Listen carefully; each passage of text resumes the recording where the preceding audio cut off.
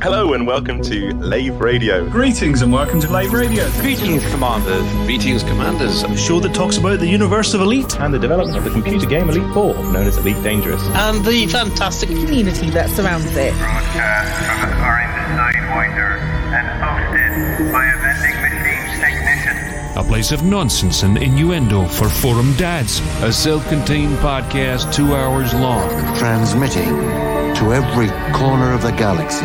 It's even louder than me. The hottest show this side of Dizzo. The name of the place? Lave Radio.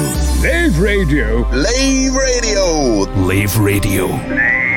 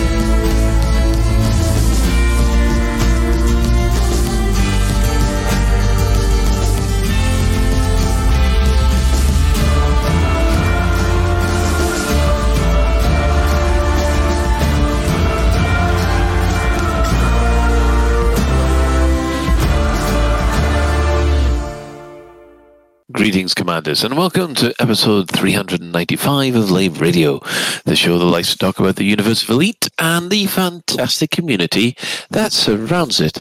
I'm your host, Commander Phoenix Defire, Chief Archivist of Lave Station, otherwise known as Colin Ford, and joining me in the Orange Sidewinder bar for this episode, we have Commander Psychit, who happens to be our Staff Liaison Officer. Hi. Hello. We also have Commander Shan, who happens to be our Inhuman Resources Director.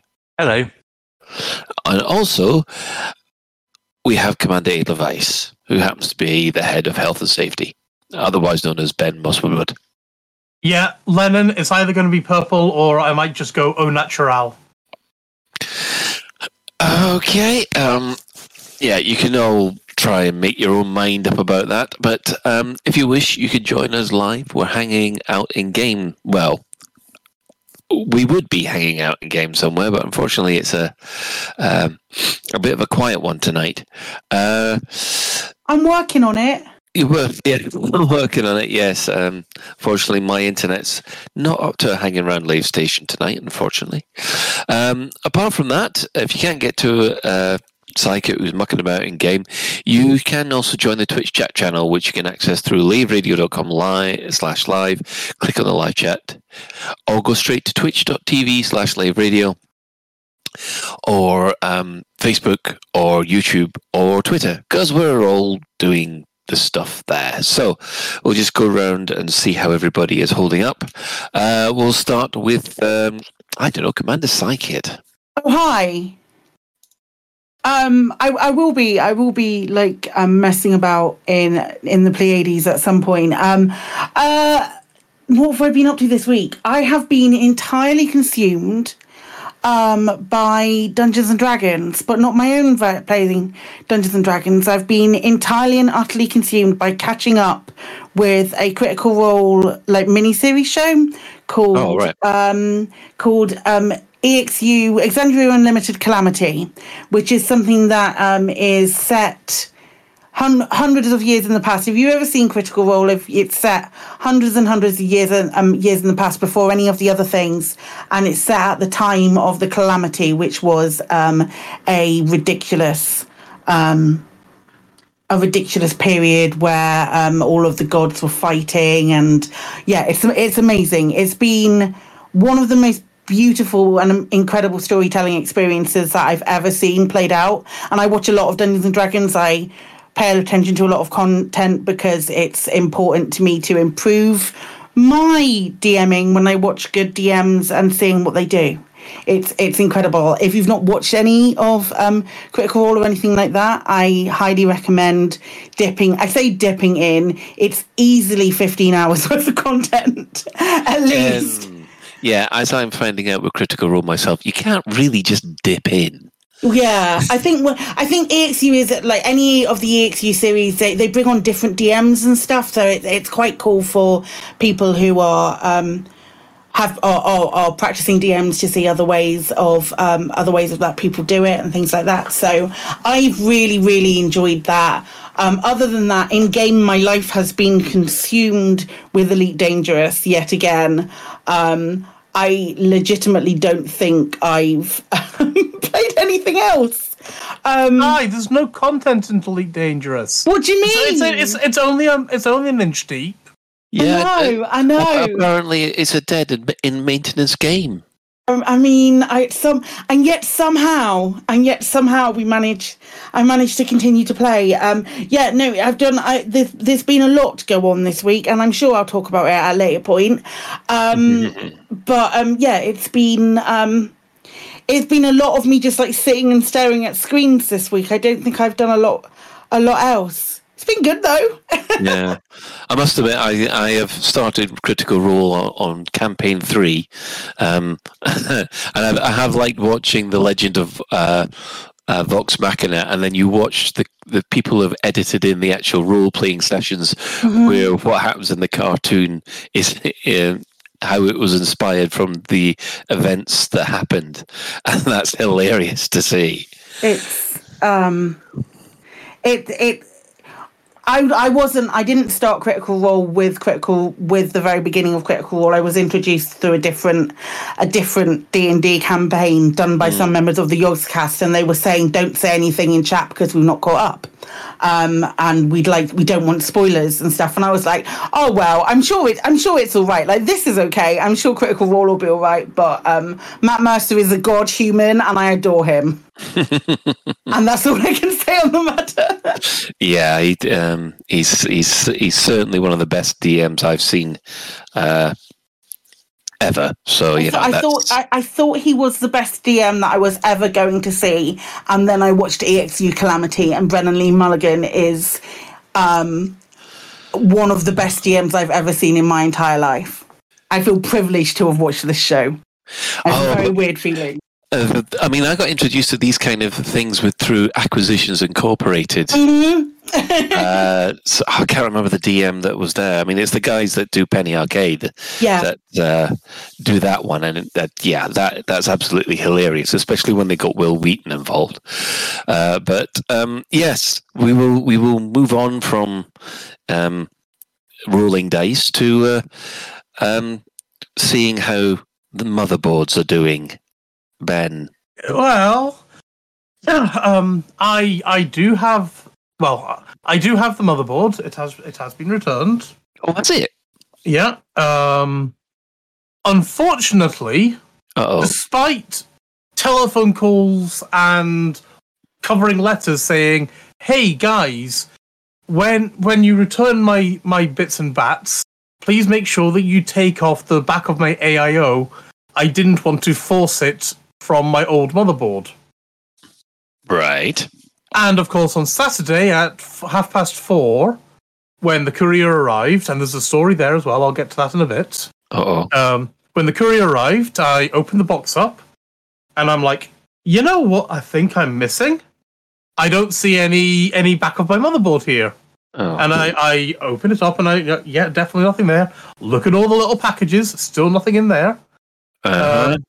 And of course, would you like to make a guess at what time Scan stopped answering the telephones on a Saturday? Let's see. When did it arrive? 4:30. It probably stopped answering the telephones at 4:30. Close. 4:00. Ah, right. Because that would just be the thing. You've unpacked it. Phone. Oh, we've just closed at 4:30. Yeah. Now, on the bright side, as I also found today's Tuesday, Monday to Friday they're open until 10 o'clock in the evening, but 4 o'clock Saturday, they finish at 4. Oh. So I thought, oh, that's great. So, of course, I have to wait until Monday at 9 o'clock or 9:30 by the time I actually get a chance to phone them. Say, hey, guys, you know my motherboard? You know that little AIO page that was on the back? Could you send that to me too, please? I can't really do anything without it. And fair play to them. They're like, oops, yeah, we'll get that back to you. And I got that today. But it's still like, seriously? The story about receiving my motherboard, it should have been arriving at about, between 11:30 and 12:30 or something like that. And I'm busy watching the van and I'm watching the DPD app. And all of a sudden, I start seeing the van hasn't moved for 40 minutes. And it comes to the end of my time slot. And I phone up DPD and say, hey, guys, you know this van that I'm, like, just at the end of the slot of now? What's going off? And, of course, the van's broken down. But they did give me assurances that they were going to get it out later on, and they did. But if they'd actually delivered it to me in time, I maybe wouldn't have gotten it on Sunday, but I would have actually gotten my AIO on Monday if they'd actually delivered it at lunchtime instead of after scan shut up shop. It is an absolute roller coaster about this motherboard, isn't it? Yeah, it's almost as good as Grant's bathroom. Almost. So yeah, currently my motherboard and the whole of my PC is with the lovely PC repair guys in Birmingham who said they'd reassemble everything for me. So that works out because, basically I've had approximately from 6 o'clock this evening till 8:30 free. Mm-hmm. So I'd rather just thank you very much, guys, take that. It's a bit more time efficient. Yeah, get someone else to do it if you can afford to, because basically it's exhausting. I don't have. Oh, I could have done it, but then I wouldn't have been on the show, and I'd have felt like I'm letting you all down. Oh, I hope everybody in the community appreciates this, Ben. Exactly. So yeah, that's been the story that's been my saga. Gaming wise, I've been playing Roblox. Because that's all your PC can play at the moment. Well, I can play that on my tablets and things like that. Yeah. I've been playing Roblox. The return of Daddy Ben. Yeah. The drama you get in Roblox is insane. Really? Oh God, yeah. Is that a whole load of... what do you expect when you got a bunch of 10-year-olds all playing the same game? Yeah, well, considering that our neighbour managed to get my son blocked from Xbox the other week. How? Basically, he complained that he was swearing at him when he wasn't. Thanks. So, it's one of them. Yeah. The problem is... That's been... Oh, sorry, Colin. No, the problem is it's under my name. So I'm banned from Xbox. You're banned from Xbox. Oops. And is this perma... Hang on, you can get banned from Xbox Live for cussing and swearing. Apparently, he claimed that he was making threats. Yeah. So, I think anyone who's a regular listener to the show would agree. I've got opinions on that. I mean, they're mixed opinions, really, because everywhere should be a safe space, etc., etc., etc. But equally, you should, not be able to call bullshit without people actually verifying it. Mm. Be able to identify what the difference between banter and an actual threat. And you also, you've got the right to sort of say what you want as well, in some respects. No such thing as bans from context anymore, Ben. Oh, yeah. I mean, yeah. It's a tricky situation to walk. I think I'll leave it there. Well, we will leave it there and move on to Commander Shan. How are you holding up, Shan? It's been a eventful week, shall we say. On last Thursday, we went to my aunt's funeral. and I managed to catch about 15 minutes beforehand to chat to my dad, who was basically on a countdown, we say. And then on Friday morning, we got the call. My dad passed on Friday. In his sleep, and with Mum sort of holding his hand. So there isn't much better ways to go than that, to be fair. Yeah. So we're now kind of at the stage where you have a million things to do, and everyone's busy and haven't actually got time to stop and think. But what I am treasuring, so to speak, is I know I'll see him again in the place where no shadows fall. So that's kind of holding us on, really, at the moment. Mum's mental state is disintegrating, obviously, because she's been married for 60 years to him. Yeah. So we're trying to keep her as busy as possible to again help distract things. So that's the serious bit of news. On the less serious bit of news is Mrs. Shan has gone kitten crazy and brought 2 new kittens. So instead of due to have 3 kittens, we will now have 4 kittens. All the same make, but different colour schemes. So they're all Bengals then? They're all Bengal cats. The 2 we got, one is the one after Hobbs's brother. So I've got his names now. So the girl cat we got a couple of weeks ago. A complete surprise, kind of, yeah, let's go for it. And we got them when eldest Mini Shan was away, and we gave him the chance to name her. So he named her Ciri after Cirilla in The Witcher. Not the apple. No. We've heard that a lot. But no, it's for Ciri being a child of surprise. Mm-hmm. And then last week, Mrs. Shan came back with Ciri's brother, who we've called Samson, after the church cat. The book, The Church Mice. Anyway, years ago. But the cat we've got coming is going to be named Arthur, which was also the name of the mouse in the church mice books. So we're going to have 4 Bengals, Hobbs, who's like the grown-up, and 3 kids. And it's completely crazy at the moment. It's just like, it's fun crazy. So that's kind of keeping us amused in spite of everything. And thank you for the best wishes in chat, by the way. It is appreciated.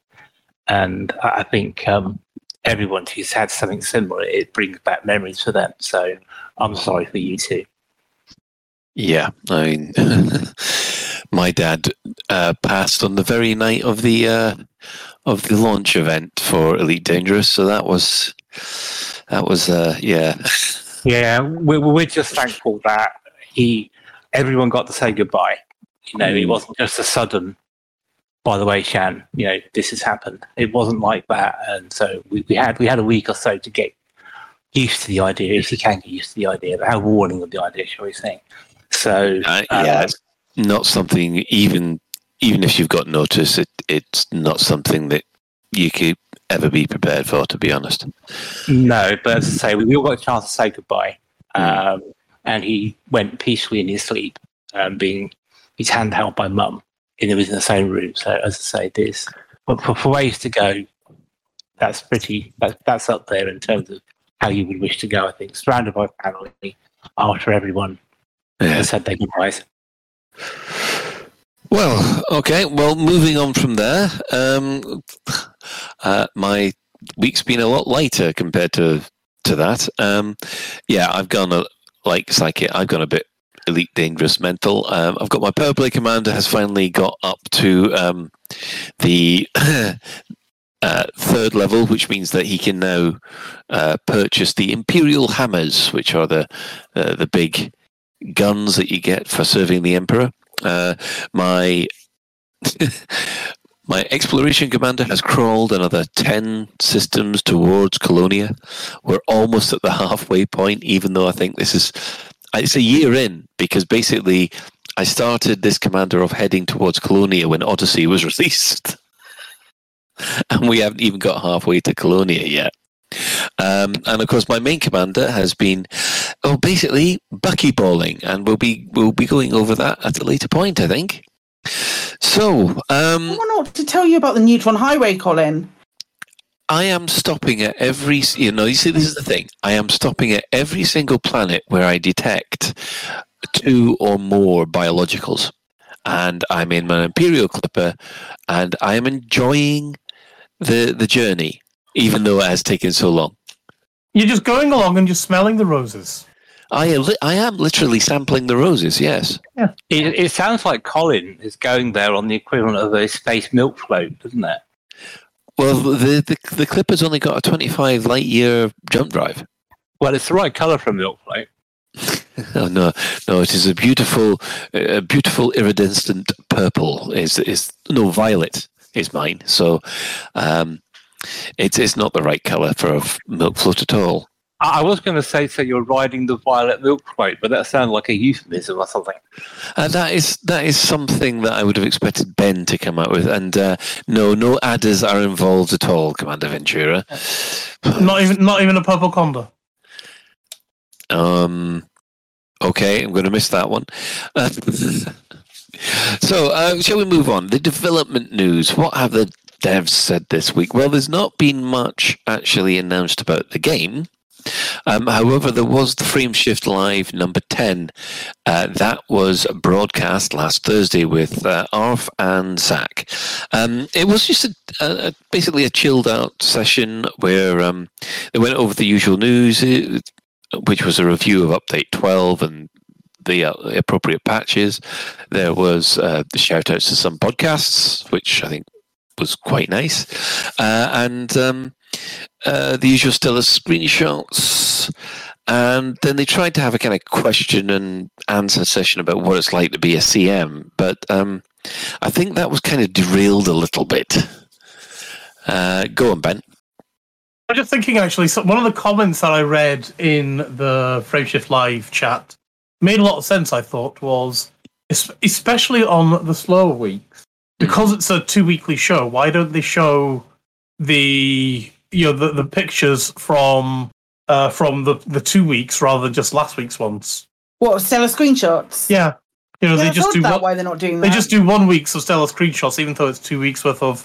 They've got 2 weeks in the backlog, as it were. And if it's a quiet week, that's like easily... Exactly. They can pad that out for another 20 minutes, easy.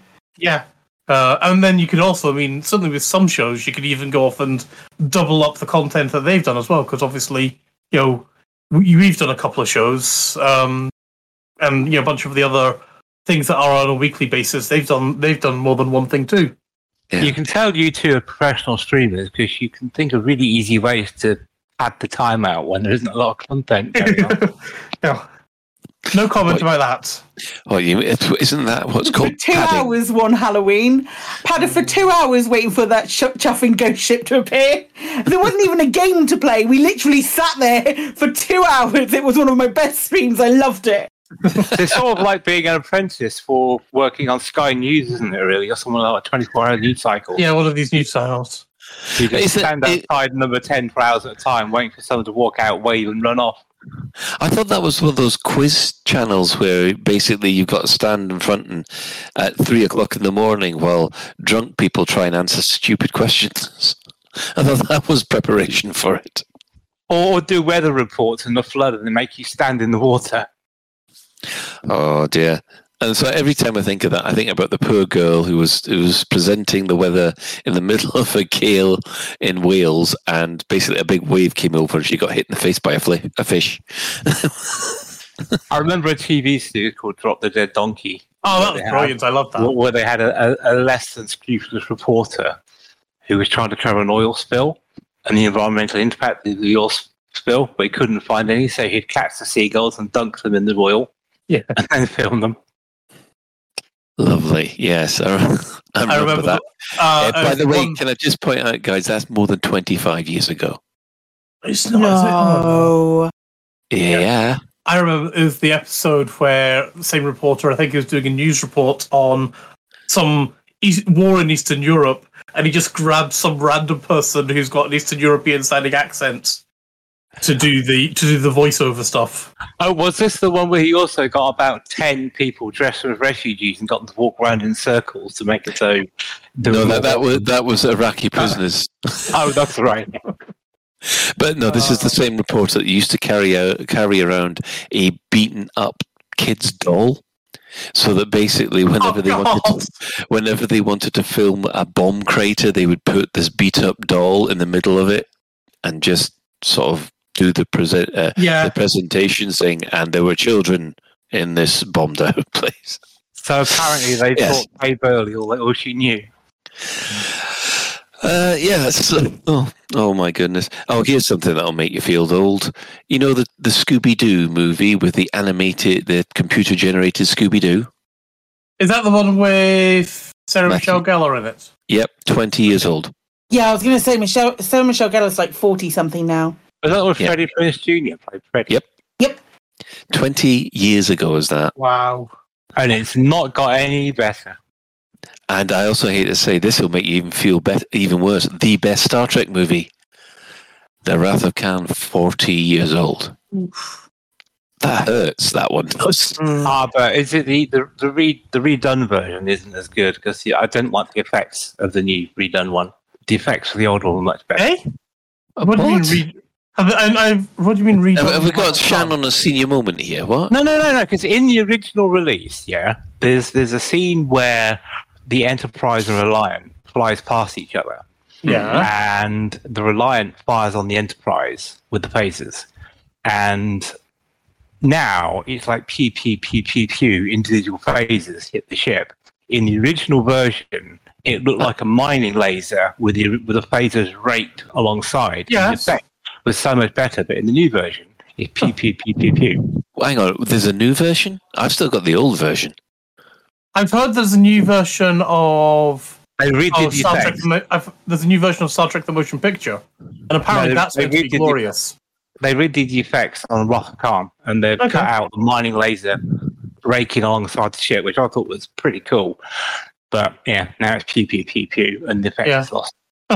Right. Well, on that horror story about the fact that another childhood memory is completely ruined of death and destruction, we'll move over to back to the Frameshift Live. I mean,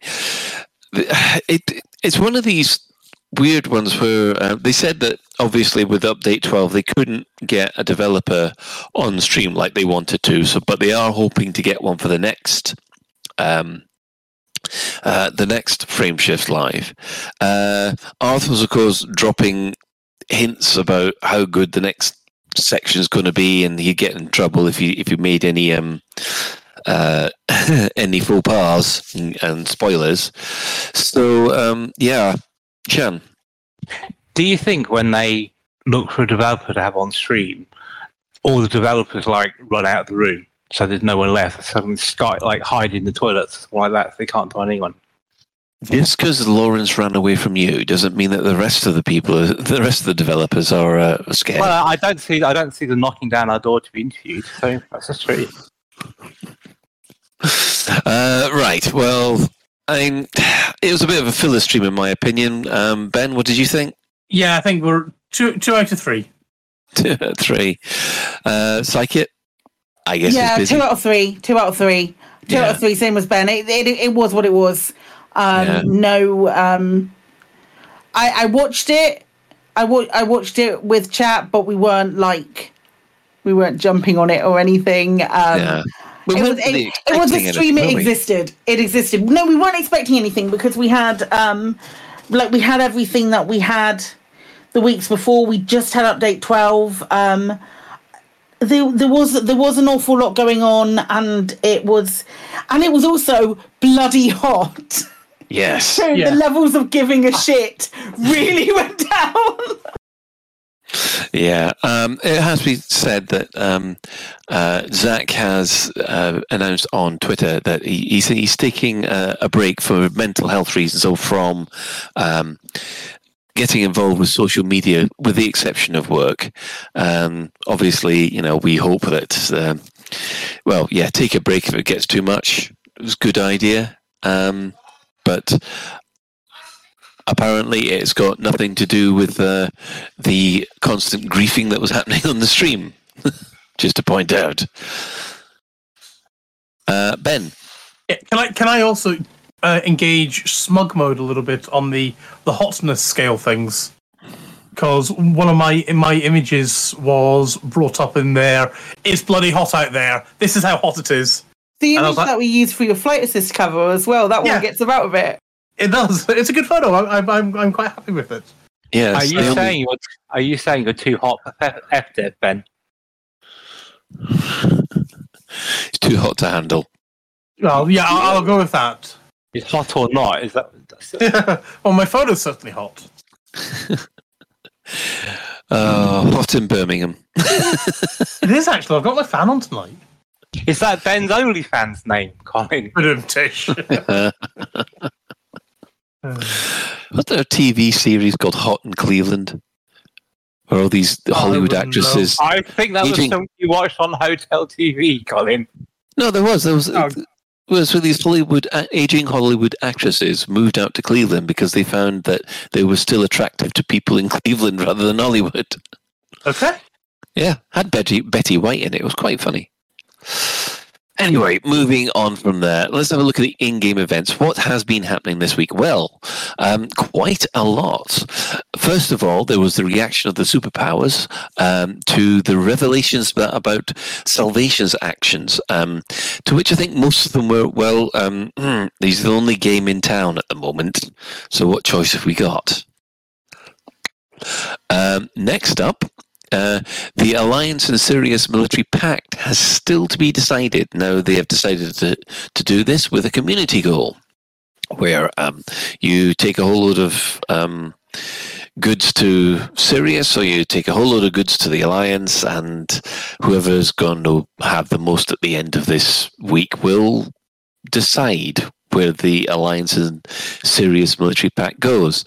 I must admit, looking at this community goal, I thought, as soon as I just looked at the rewards, I went, it's going straight to Sirius. Because the Alliance one is, okay, you get permits. But most people have got those permits anyway. But nobody's got the other stuff. And I'm there thinking, yeah, false choice, I think. Shan? I just looked up this Hot in Cleveland show. Apparently it ran for 128 episodes, which is longer than the original Star Trek and also longer than Babylon 5. Get you with it? Yeah, and you thought it was a porno. Dear. What, being that popular? So it could still be. Dear. Anyway, thoughts on the Sirius Alliance Pact? Anyone? So much of a muchness, isn't it? They're all wankers. Yeah. I don't want them anywhere near the old worlds. That's all I'm saying. Well, a bit late for that because Sirius is all the way in Leasty now. Isn't that a reflection? Is that reflection on modern politics and world affairs? Really, what Psychic said. Yeah, man. Absolutely. Yes. Go on. I'm formulating a sort of question just with what you guys were saying, and it's vaguely along the lines of, don't you just wish that Frontier would listen to the community and have a way for us to basically stick the middle finger up at Sirius and have Edmund Mahon, be forced one way or the other to not give power to those bunch of cocksuckers? Say what you mean, Ben. Yeah. Are you inferring we want player agency, Ben? Because that's something along those lines, yeah. Well, that's the thing, because you have player agency. You can actually, if you are that principled enough, you can put the effort in. But no, I can't put the effort in. I haven't got a bloody game. That's not on Frontier, Ben. That's not. Don't rub it in, fault. Jesus. But you asked, can we not do something? And we responded with yes. And then now it's our fault. Yeah, actually it's Colin's fault. Just make me feel bad because I can't. Actually, Ben, we can do something. Just you can't. Yes. Twats. I hope you're going to do it on my behalf. No, I'm busy. I'm battling Salvation. Not at all. No. Well, according do it yourself, Ben. Oh, you can't. Sorry. Oh, dear. You made me spit my coffee out there, you twat. Well, that's nice to know. So while Ben continues to choke for the rest of us, choke on his motherboard, yes. That's just wrong. According to the forums, the Alliance is at tier 2, and the hang on. Yeah, the Alliance is at good grief, let's have a look. Yeah, it's at tier 2, but the supporting the sorry, I've got this completely wrong. Those that want the Sirius Alliance is at tier 2. Those who are opposing the Sirius Alliance are at tier 1. So yeah, there we are. Everyone, go and tell the Sirius Alliance to piss off. Stop being bought, you bunch of sheep. And I would do it, but I can't. Yes. Because, I must admit, I was flying against the Sirius at the last one, but it didn't seem to do much good. It's just there's all this double-engineered missile launches that everybody wants. I think Wintermute's just got a new organisation. Has he? Yeah, he's called the Game Rats. We have the game, you don't. You could do with some of them, Ben. You really could.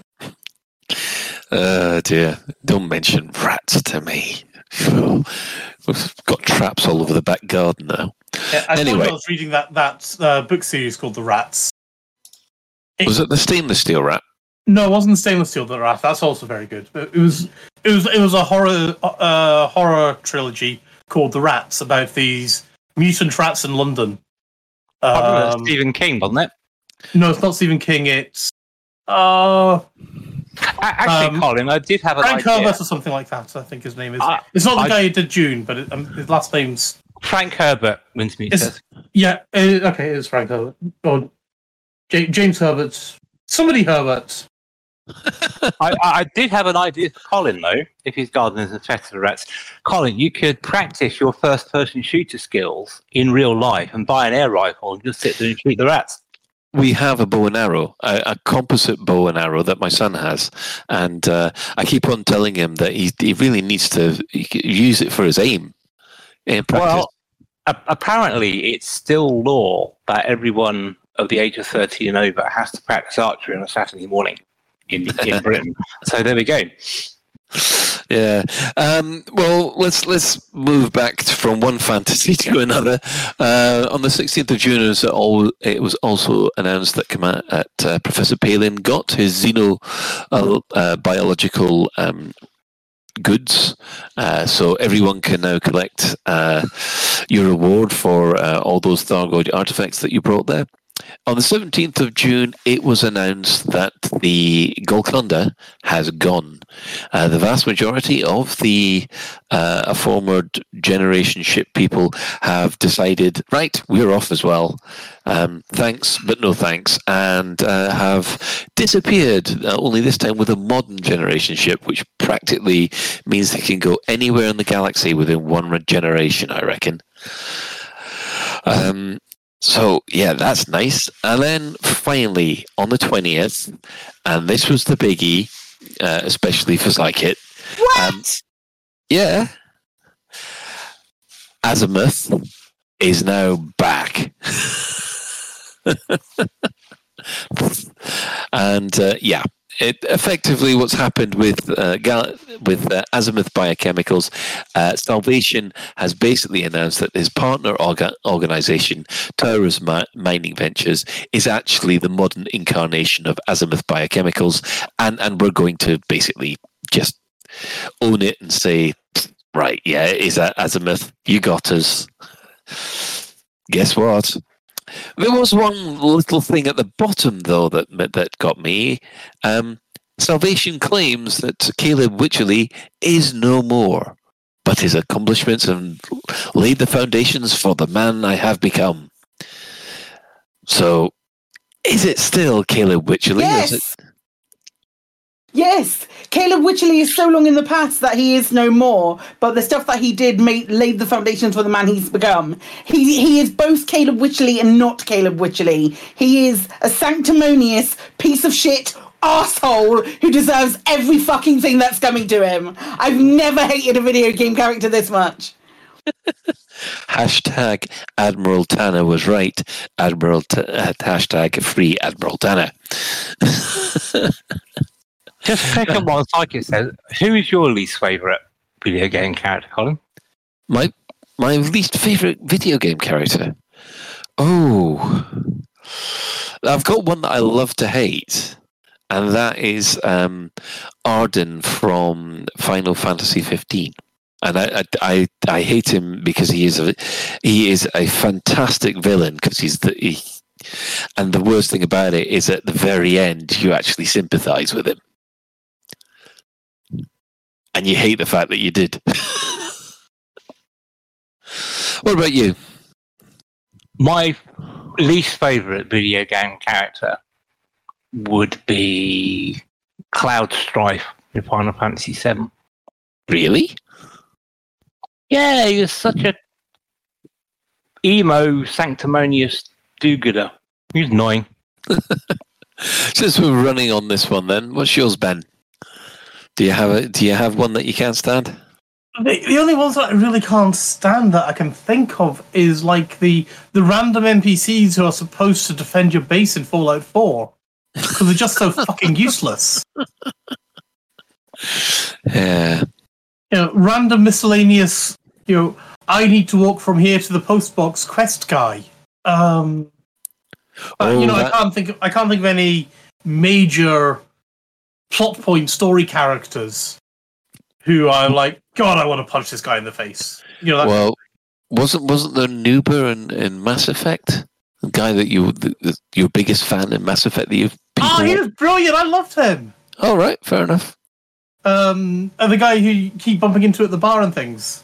Oh, you keep bumping into throughout all three of the games, don't you?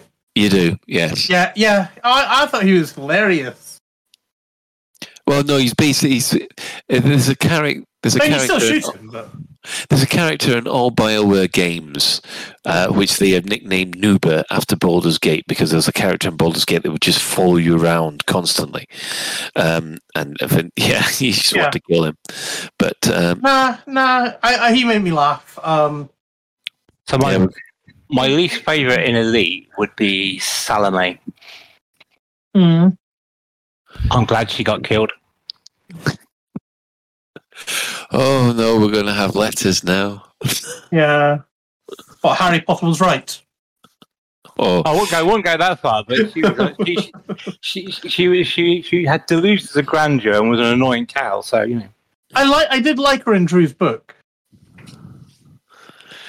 Yeah. Well, since all that got slightly derailed, there was an awful lot of excitement about the fact that, well, basically Taurus Mounting Ventures is now Azimuth, so we now know who the bad guys are, or the good guys, or the guys that want to be the good guys but are being bad guys. It can get a bit confusing. And considering for, I think, 2 years I was referring to Salome as Salami. Well, she is now. It didn't work out so well. Right, moving on from there, I think it's the time of that week again. Store alert!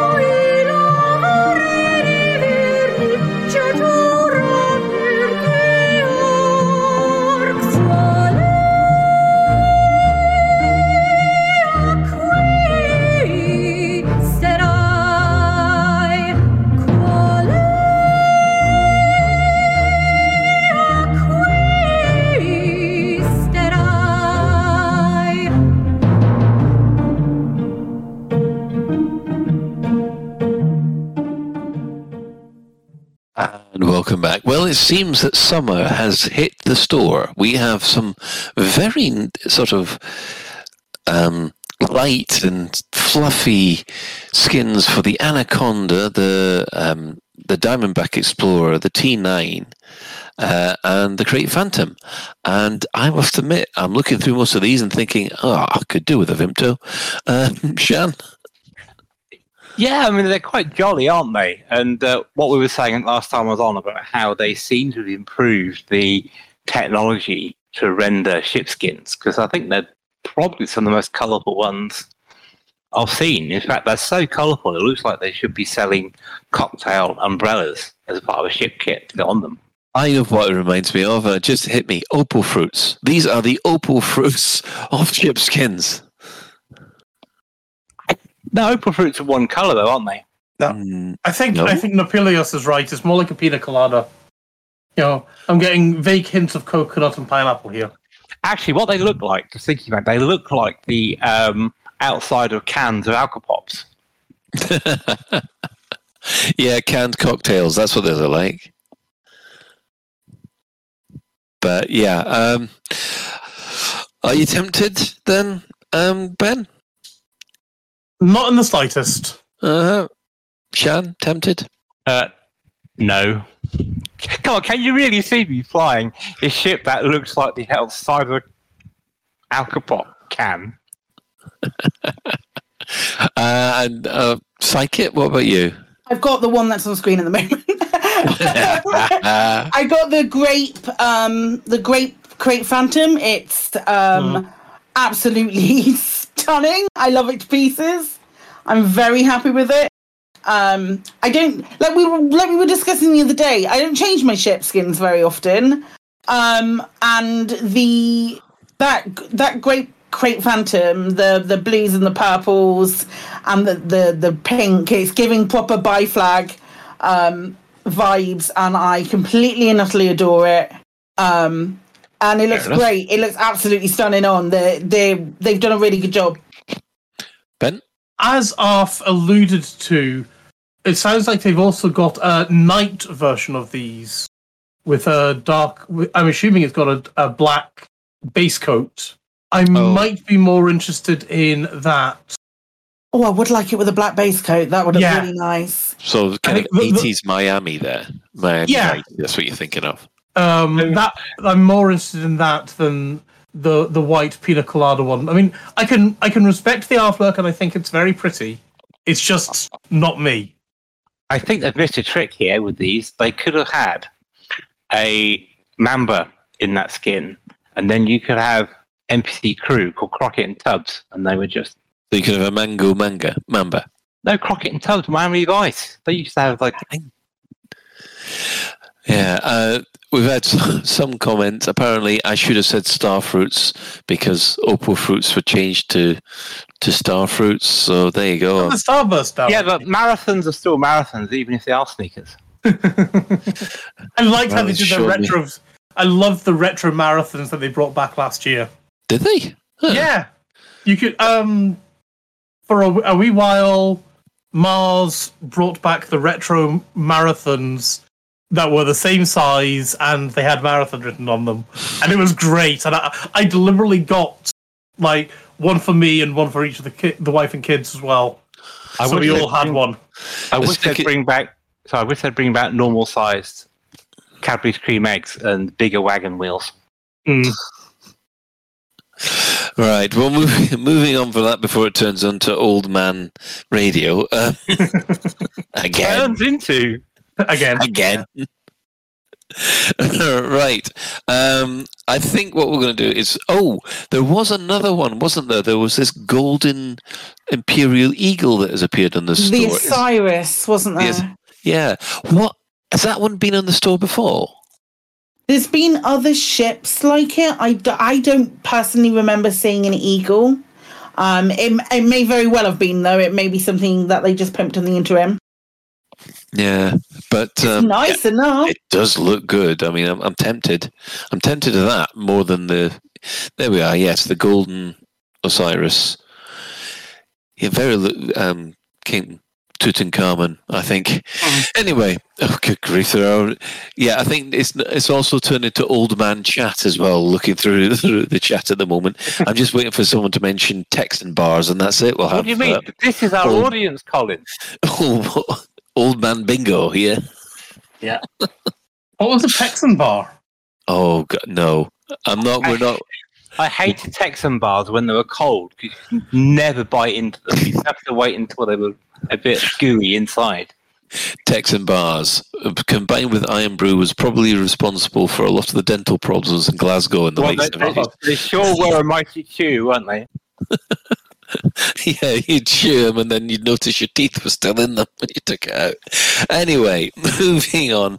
I think we're going to take a break from this overwhelming nostalgia, and we'll come back with hopefully other people joining in with us next. Are you suffering from battle crabs? We advise White Star Cream. Get rid of a battle crab after 3 shots. Sweet dreams, little ones. You rest up in your hangar bay, because in the morning you'll wake up to smell fresh laser fire, because you're in a Federal Corvette. And there's one thing that a Core Dynamics ship does well, and that's kill ships. Big ships, small ships, rings of ships. We even have a go at booping asteroids. Enemy shields down! Enemy dead!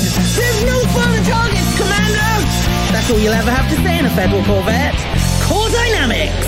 Let's not talk about skimmers. Oh, boy, space is cold in here.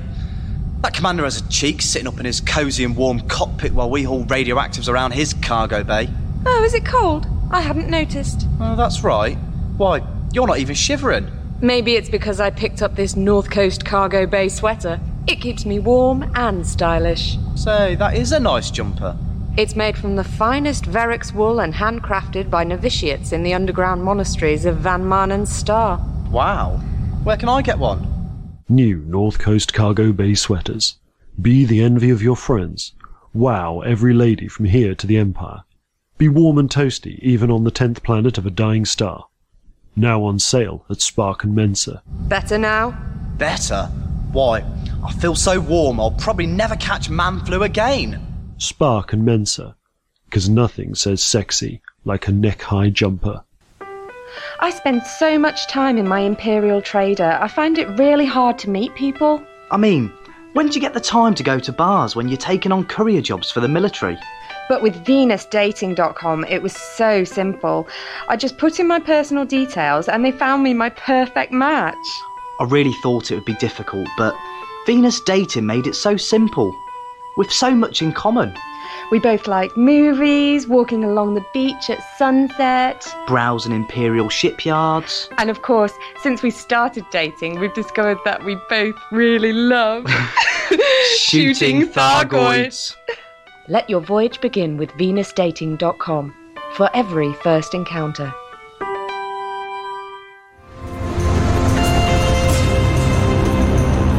The Dex Legacy on Lave Radio, broadcasting to every corner of the galaxy.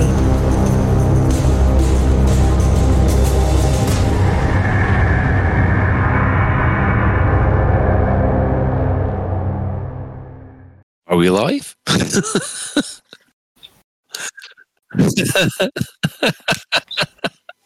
And welcome back. Top Lave Radio here, guys. Right, well, what we thought we'd do this week is we'd invite people from the community of just basically a call-in show, if they like. If you want to actually join in with the show, feel free to pop over to the Discord, go to the on-stage area, and basically we'll invite you into the chat. If you've got something to say about the progress of Elite, or where you think Elite is at the moment, and various things like that. So let us welcome Little Biggin and Grippy Gecko, who have joined us for the moment. So, gentlemen, I'm assuming it's gentlemen. Yes. Yes. We are going to be asking you what would you like to talk about on Lave Radio The mics are yours. Let's start with Grippy Gecko. Hello. Thank you very much for letting me on, I suppose. Right, I have a radical idea, and this is my chance to air it, I suppose. So the galaxy. Let me just get my button on the mute button and quickly. Huh? No. It's not that radical. I should point out that Ben is the equivalent of the big switch for the red chair in Graham Norton. So, yeah, I was about to say to our guest. No idea what that's a reference to. I guess just think you can be live in front of tens of people. Yeah. Right, we're not putting you off at all here, Grippy. Off you go. Imagine they're all naked. That's very off-putting. Ben, no.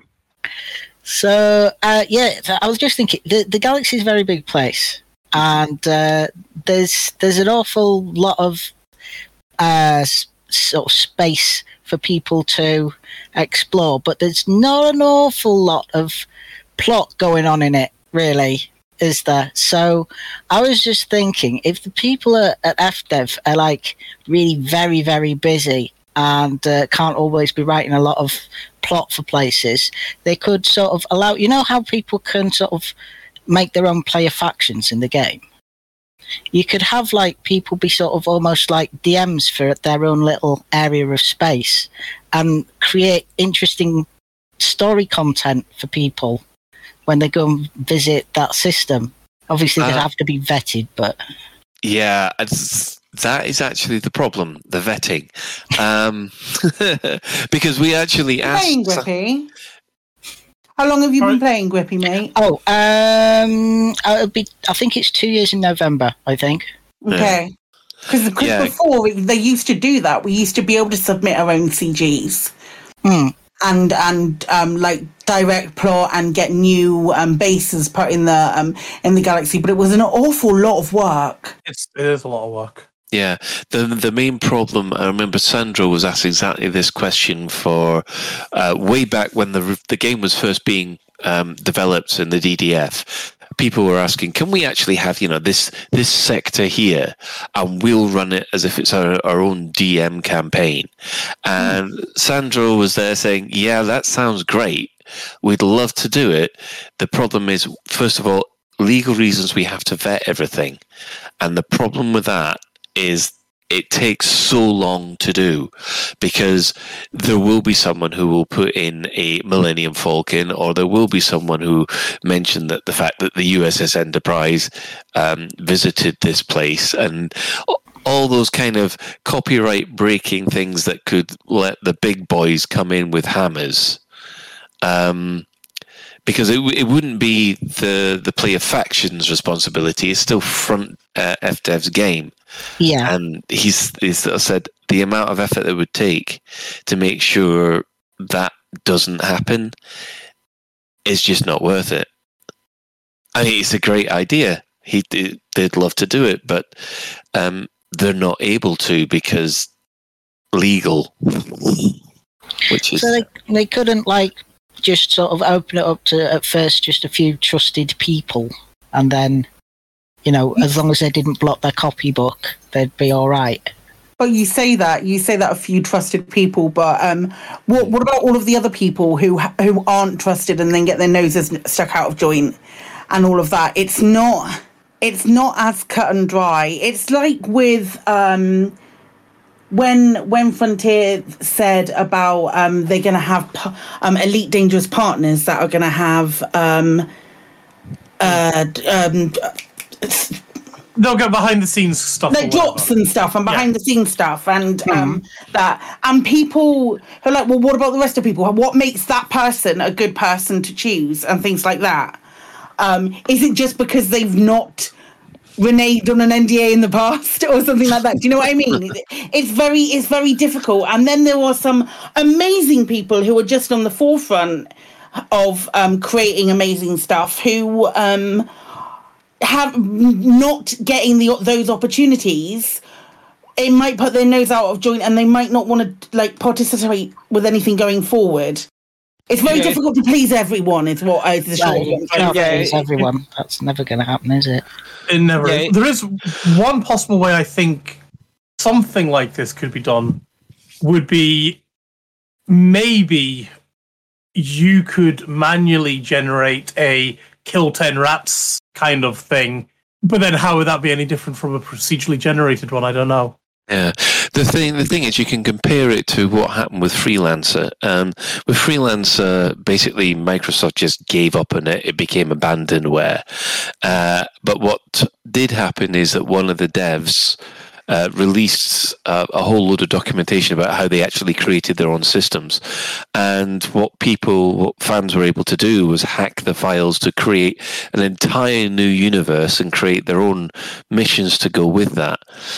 The thing is, Microsoft could have come in and stomped on him, but they just didn't give a damn. Unfortunately, what we want is what we don't want, is in order for that idea to go forward, Grippy, we'd have FDev not giving a damn. And at the moment they do. I mean, obviously it wouldn't work with Elite in its current incarnation, but let's say, sake of argument, Starfield. And Starfield goes off and does the Skyrim kind of thing, with mods. And has with mods and things like that. Yeah. Could, if Elite Dangerous were ever to get single player version and be in the Steam store, do you think something like that could be done then? Or do you think it would still have the same legal issues? It always comes down to the vetting, isn't it? And that's the problem. Well, that's the thing. I mean, Skyrim don't seem to give a monkeys about the mods on Steam Workshop or on Nexus mods and things like that. So there are a lot of games with a really strong modding community, and they don't get destroyed by copyright stuff. So. Yeah, but they're not online games. That's exactly. I mean, it wouldn't work for Elite Dangerous in its current incarnation. Can I ask everyone to prepare a drink for a minute? Because I okay. Hang on. Because I was fortunate enough to be at a meal with Colin Johansson, who was the game director for ArenaNet for both Guild Wars 1 and Guild Wars 2. And I broached the subject when Guild Wars 2 first came out. I said, you want content, you've got all this world that you built. Can we submit ideas and develop stuff, etc., to do that, like the Skyrim mods?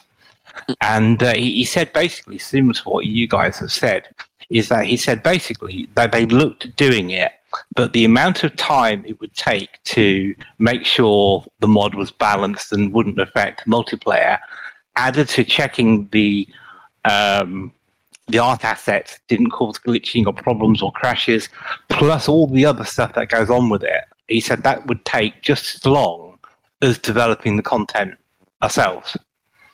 So he kind of sort of said, well, actually, yes, it's good and it works really well for single-player games, but as soon as you get multiplayer games, it becomes a lot harder to balance the difficulty, etc., etc., etc., because you basically need to be a developer to produce the assets and the tools that make it stable. So for me, that was kind of like good reasons why, although in theory it's a wonderful idea, in practice, I think it's a lot of work for them.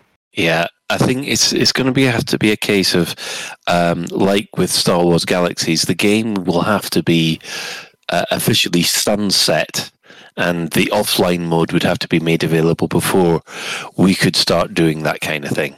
And, for a single player, who cares if it's a single player? The only thing you're ruining essentially is your gameplay experience. You're not actually affecting anyone else. So sorry, Grippy. It's a shame. I'd love it. I would love it. Yeah, we would actually. We'd really like that kind of thing to happen, but I think we all. I'd just love to see like other people's stories and the things that they could come up with, and all the lore that they've got in their head to just make it into the game. I just believe people are basically good and creative people, and that if you did catch some people that were doing things that you shouldn't have in the game, that they'd just be able to weed it out. But I guess you wouldn't. Just asking a question of Gecko, because he said something that triggered a question. Is that not what roleplay is about? because that's people taking in-game mechanics and then involving other people to make the game mechanics come to life, assisted by their imagination. There's really only so much you can do in this game, though, when it comes to role-playing. It's not... Because there is that lack of actual engageable interactive content. It's sort of a bit like playing in your back garden and being like, I'm Superman, you know. I don't know that that's necessarily true. We've got systems upon systems with stations and factions upon factions. We haven't had a break in working. Like, my faction hasn't had a break in working our BGS for since we've been inserted into the game. We're now battering Azimuth, as is good and true, and that is entirely player driven content. Working things like the BGS, doing this stuff that Celine and I are doing with Azimuth. It's I would disagree that there's not a huge amount of content to do. I mean, like actual sort of story type content. Well, that's what you get missions. You raise your own tail. Yeah, well, you make your own story. But I'd like to engage in other people's stories as well. I do make my own sort of story. It is a sandbox game, but it would be nice if I could visit a system where you've got your player faction and there are missions that you want me to go on that are to do with stuff that you've made up. Do you know what I mean? So because I wouldn't know what they were otherwise, because you've got your story that you know about, but I wouldn't know about it unless I've got some way for you to tell me about it in game. So the sort of things you could do then, I'm just thinking, I'm trying to give a challenge here for other players to help Gecko out, really, and anyone else actually who's mind to do that. So what you could do is you could meet Gecko in a bar, and you could give him a mission yourself, saying, "Look, I really need 10 tons of biowaste taken to Lay Station." Clemens Westfight.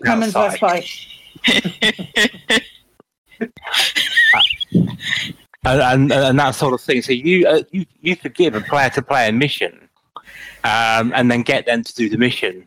And then when they reported back with proof that they dumped 10 tons of biowaste at Lay, then you could then give them a reward. Something like that, because I think the tools are there. I think it's just a bit difficult to see how they can fit into the world that Gecko is talking about. But I'm pretty sure it is possible, though. I mean, Gecko, you on about creating your own, you've one-off missions for other people to do, so they could pick up those missions from the mission board? I was thinking more things that would work into mission chains, because at the moment the procedural system doesn't really do that sort of thing. Sorry. Or like where it branches, maybe.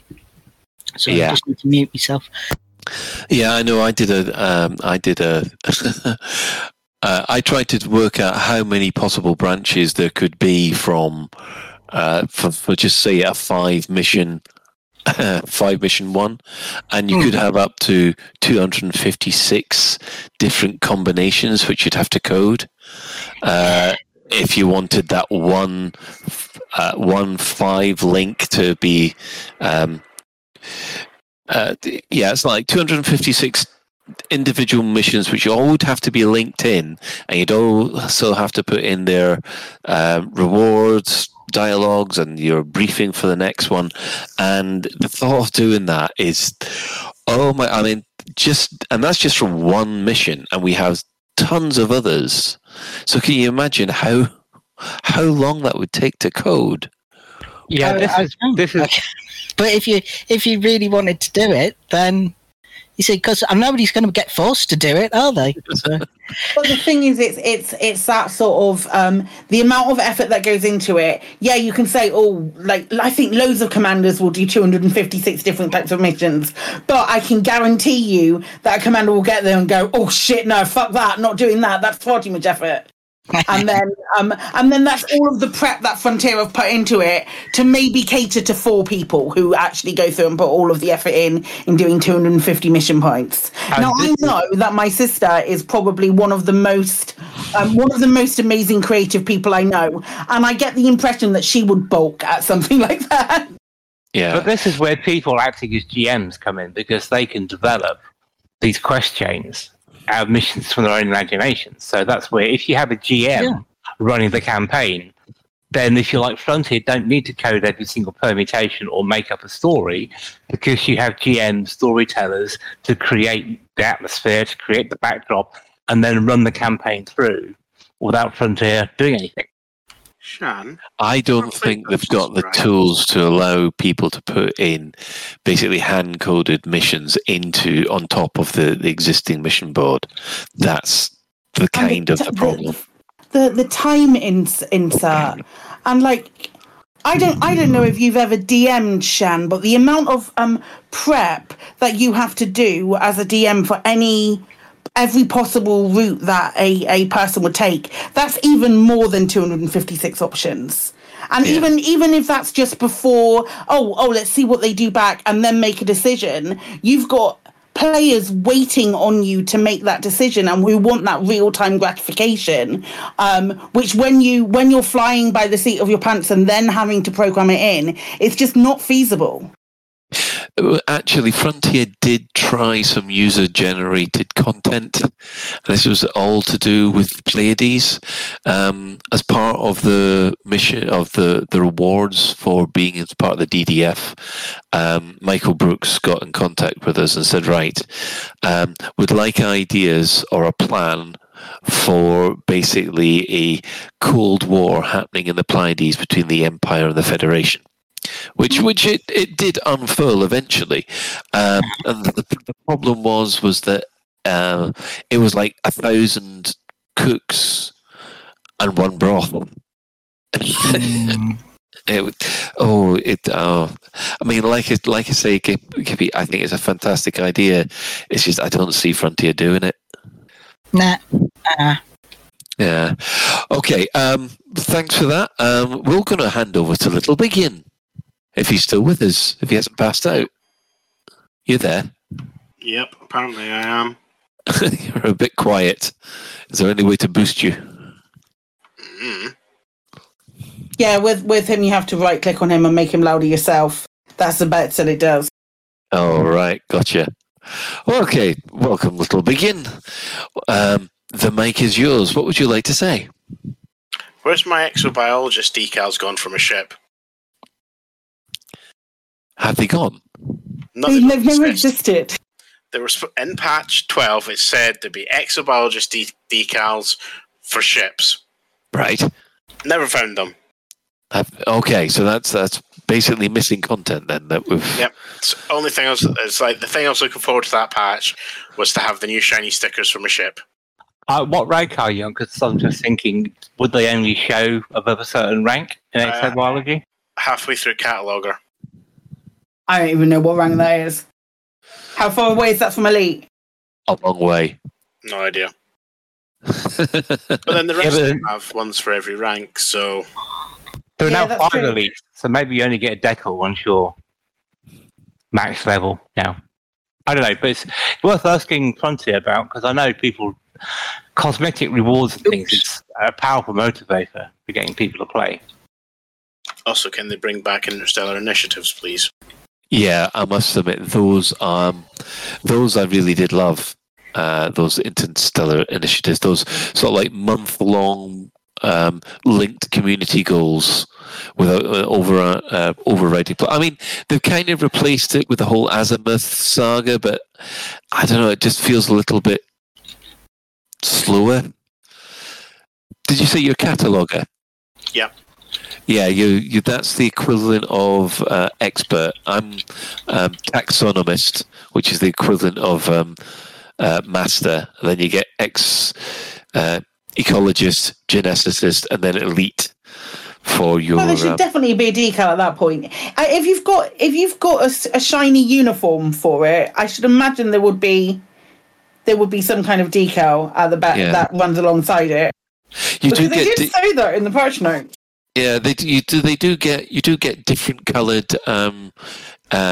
exosuits for the ranks that you go up. Do you still get different coloured suits for the mercenary rank? Yep. All right. So we've got to have a nag at Frontier then to say, "Oi, where's our decals for the ships?" Unless they meant the suits and someone did a typo. I don't know. If they did mean that, they're not there either. Yeah. Right. Okay. That actually sounds like a relatively straightforward fix. They just need to get the art assets and replicate the mechanism for triggering them. Really, doesn't sound like a huge amount of stuff, but hey. Yeah. Yeah, it probably got missed off. They probably had more important stuff to do. I just imagine it was someone forgetting to hit a button that said done. I've done that plenty of times. Yeah, I forgot to mark it off the Jira board or something like that. Oh dear. Right. Okay. Now, is there anybody else in our audience who would like to come up and speak? Hi, Mac. Hello. Welcome, Mac Winston, inflatable replacement person. How are you? Hello. Yes, I'm just fiddling with my microphone, getting that working. I'm really good. Yes, I've been fighting in some wars, of course. I mean, unfortunately I got banished. We were watching Stranger Things tonight, and I remarked while we were watching it that it felt a bit like it's the scene where not too many spoilers, but it's the scene where Hopper has the big gun. Yeah, they get shot at in that little cabin, and everybody Zerg rushes him. And I remarked that's like me at an Odyssey settlement. Anyway, to cut a long story short, I was doing some missions, and I was doing one of those upload some dodgy data ones, and I got caught. And well, I'd uploaded the data, and I tried to run away, but I got shot and sent to prison. But I picked up some notoriety and a fine from the East India Company, and because I had 3 notoriety, I've basically been in exile because I can't do anything for the AIC because I've got a fine, and so anonymous protocols. And I can't pay the fine off, and I'm still notorious even now. And this was about a week ago this happened, and I still haven't worked my notoriety off. So, yeah. Don't you find that a little bit odd, like being one of the bigwigs of the company? You can't, like, pull rank and get rid of it. Yeah, no, I've been put on the naughty step. So, basically. So, yes, I've been sort of... I could do some combat because I've done some conflict zones. I quite like a bit of a run around a ground conflict zone. One of the few on foot things that actually makes more money than a space based thing. But yeah, it was. I did feel rather raw, but I thought, well, there's no point moping about it. I might as well. If you can't do the time, then don't do the crime, kind of thing. So, has anyone ever been shot at by their own fleet carrier? It's funny that's exactly what was happening to the Burrs this Monday. He was hostile to his own carrier, and as soon as he took off, his own carrier started shooting him down. Oh. So yes, that does happen sometimes, Shan. It kind of reminds me, if you remember from early on, there was one of the really early CGs for the FNS Nevermore, that new capital ship, or the Coppital ship as it was nicknamed, because the CG was to collect loads and loads of copper for this thing. Mm-hmm. And in a horrendous cock-up, somehow it ended up, probably because it was parked next to the station, and there was probably a bit of stray fire, and the station managed to hit the capital ship that then started shooting at the station, and the ship and the station were there for hours shooting at each other. That was brilliant, and I love Frontier actually took the event and put a Gauner article about it. It was brilliant. Yeah, so it was... I just wish Frontier could do that kind of thing deliberately instead of by mistake. But some of the things that... Obviously it works. Some of the things like this that happen through serendipity, though, are quite... it's it's these random little events that kind of make the game. But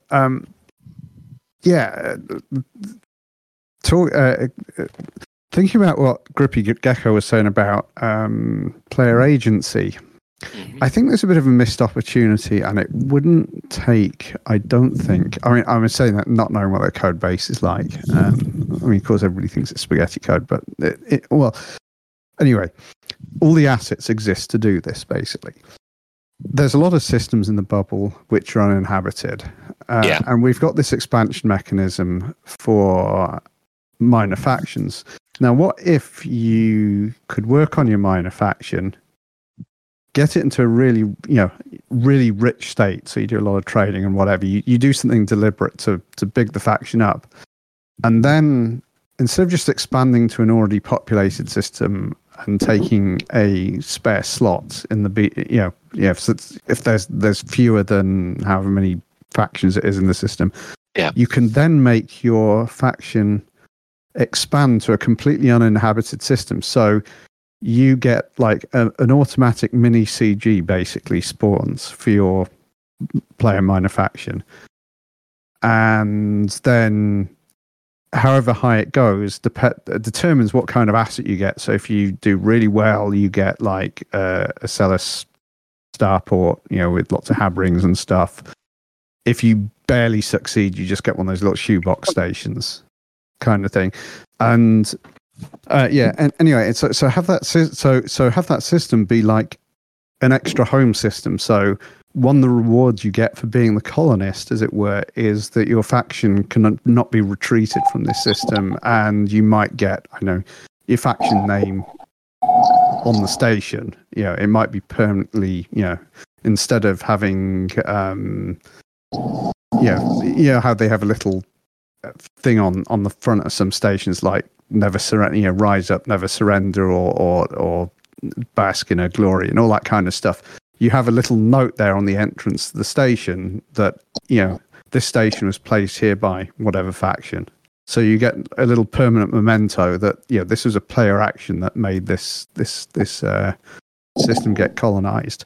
And you give a bit of agency, and it wouldn't require any new assets to be, there'd be new code, of course. And with the BGS, it's a bit like paint bubbles, isn't it? You press down on if you've got bubbles in your wallpaper, you press down one bit and another pops up somewhere else, it seems like. But, it could be a nice way of getting a bit more interest in, getting people sort of invigorated with the BGS if you made it so that you could actually make your chosen faction, whether it be your own NPC faction or just a random faction, actually expand to a completely brand new system. And that way you could even push out of the bubble. So like play in Colonia could start expanding a bit, or people could work on a mini bubble on one of those, those places sort of halfway between here and Colonia, that kind of thing. I think that would be fun. I feel like we've talked about this before in a different life.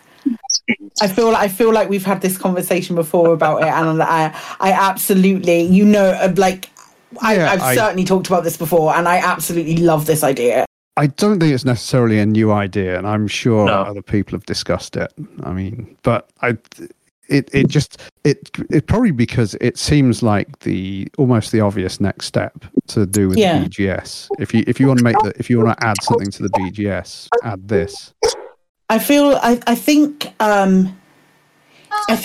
it's a really interesting thing. We used to have, like back in the day, those were a lot of CGs that were those ones that I was talking to Grippy Gecko about were CGs. Like the thing with Isona Prospect, and I know a couple of other bases that were bought in on the back of suggested CGs to Frontier, and I feel like if we could do it but not call it a CG and call it something entirely different, like similar to something on the lines of like an investment or something like that, where there isn't really anywhere to go, but there's this really cool looking shiny system within 20 light years that's primed for the taking.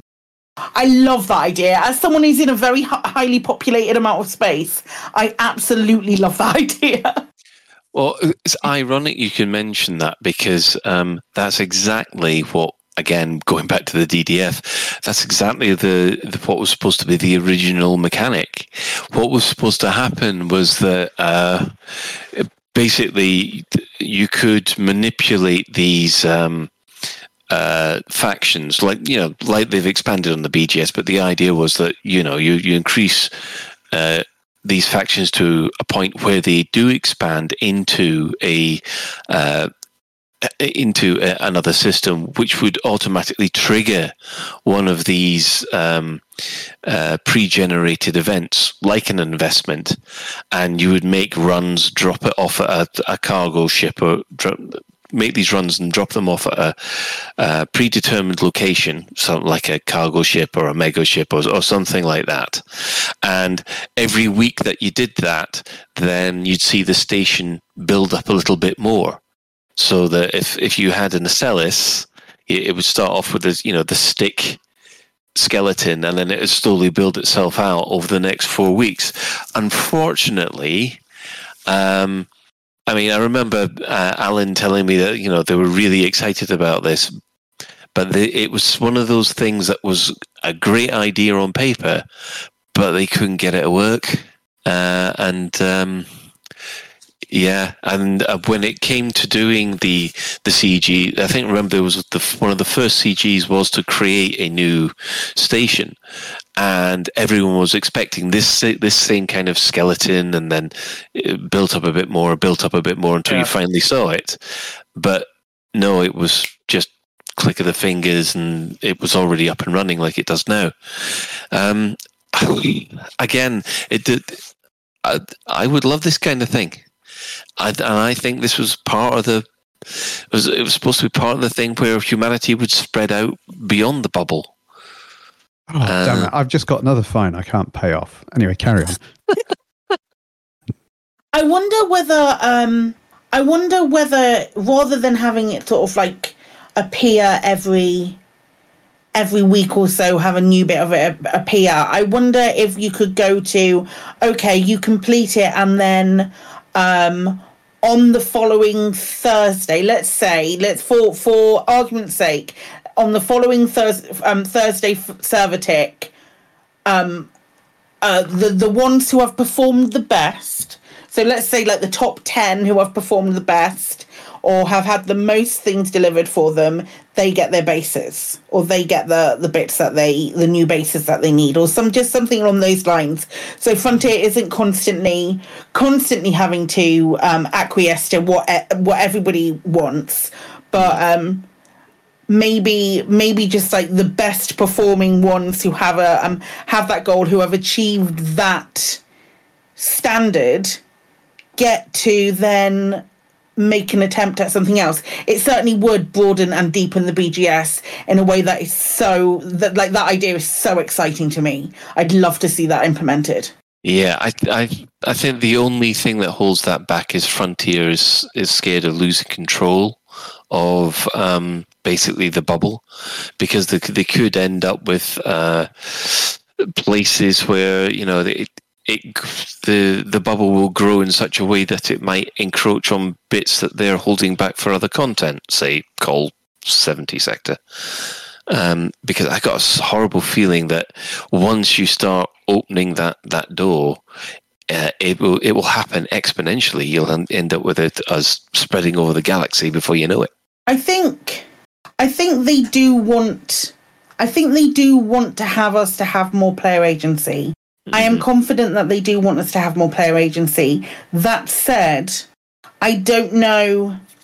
I think what I'd really like to do is from like the conversations that we've had today, I would really, really love to take this to someone at Frontier and say, a little bit of feedback that we've had is X, Y, and Z. Do you think this is something that would be plausible?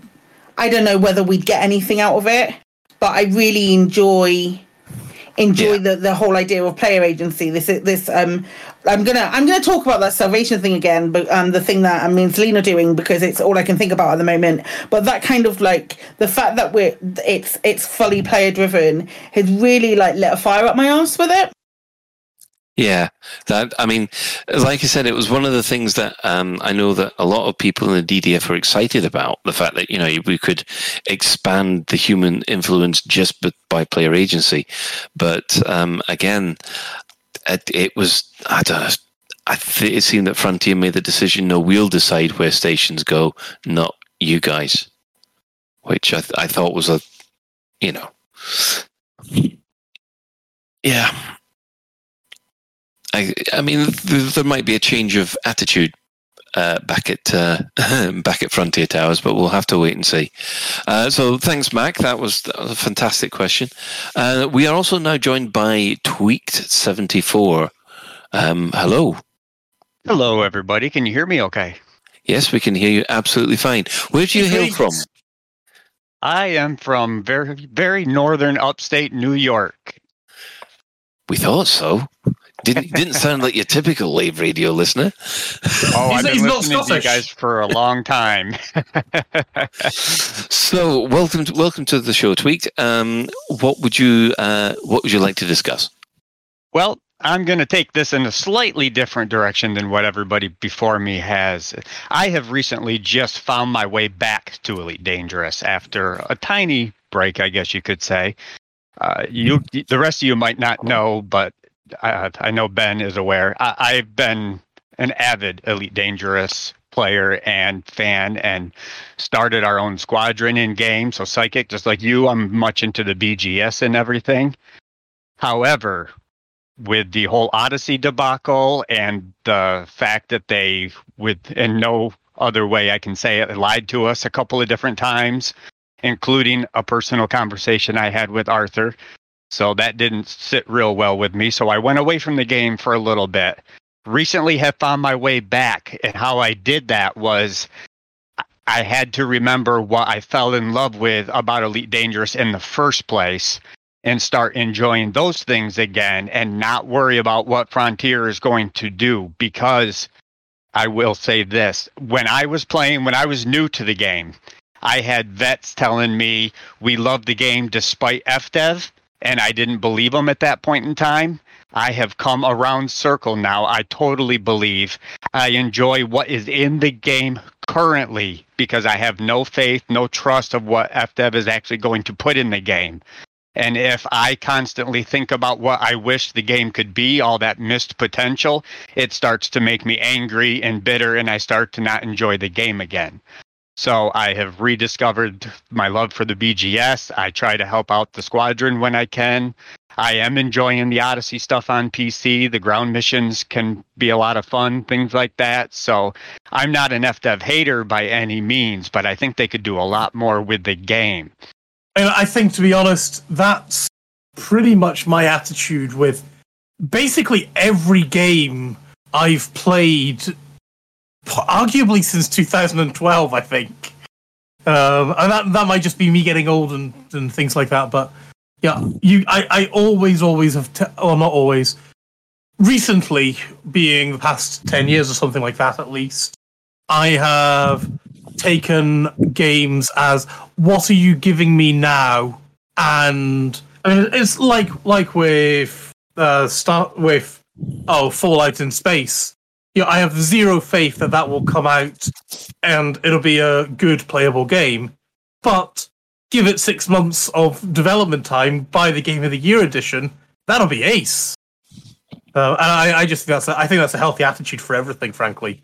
Yes. I had a problem with that, though, as you know. Kai and I doing Elite Week back in the old day and everything, we used to speculate because that, to me, was Frontier's biggest failure with Odyssey, was not setting expectations and not telling us really what was coming, so our imaginations ran away with us. And imagination always does, so that's... Yeah, it's the same as TV shows. I mean, Christ, you go off and imagine, I don't know, say, a little show about Obi-Wan and Kenobi set between episodes 3 and 4, and what you've got in your head is going to be so much better than anyone else could be for you. Right. It's your head canon. I agree with that. Yeah, head canon is always better. Yes, and I am pushing 6,000 hours in Elite Dangerous, and I don't have any regrets with that or anything. So yeah. Yeah, I mean, I must admit, it is a hard thing sometimes when basically if you see so much being missed before, because I know that there were plans for them to put in a whole load of extra hidden content, and you'll notice in the codex there was supposed to be there's a rumored section that was supposed to be placeholders for people to be able to go ahead and help discover this new content. It's never been implemented. It's never been implemented because basically they never had time. They've either been fixing problems or things haven't gone to plan, like Odyssey, full stop. And they've wanted to put things in, but they never got. They've basically run out of time, or they've run out of money. Right. I mean, you can go back and look. Not to interrupt, Colin. You can go back and look when Power Play was put in, which I know you're big into now. The BGS was put in, which I know Psychic and I are into. They put it in, and then they've made promises in the past to go forward and touch it up later on, and they never really have. So that's kind of how I feel about that kind of stuff too. So. Oh, yeah, well, we're on the same page about Power Play. I'm going to hand over to Shan for a second. Yeah, I've been thinking along these lines for a while, and actually I'm starting to feel a little sorry for David Braben. And maybe this is me putting my thought, taking his name in vain and that. But if you listen to early Elite David Braben, you can see when he shuts his eyes and imagines what he wants Elite to be, it's full of things like big game hunting, scooping gas giants, a whole universe to explore, and all that. And I think actually in the quiet moments when he thinks of those images he had, he must feel quite sad and regret of what was made is nothing like what he had in his head.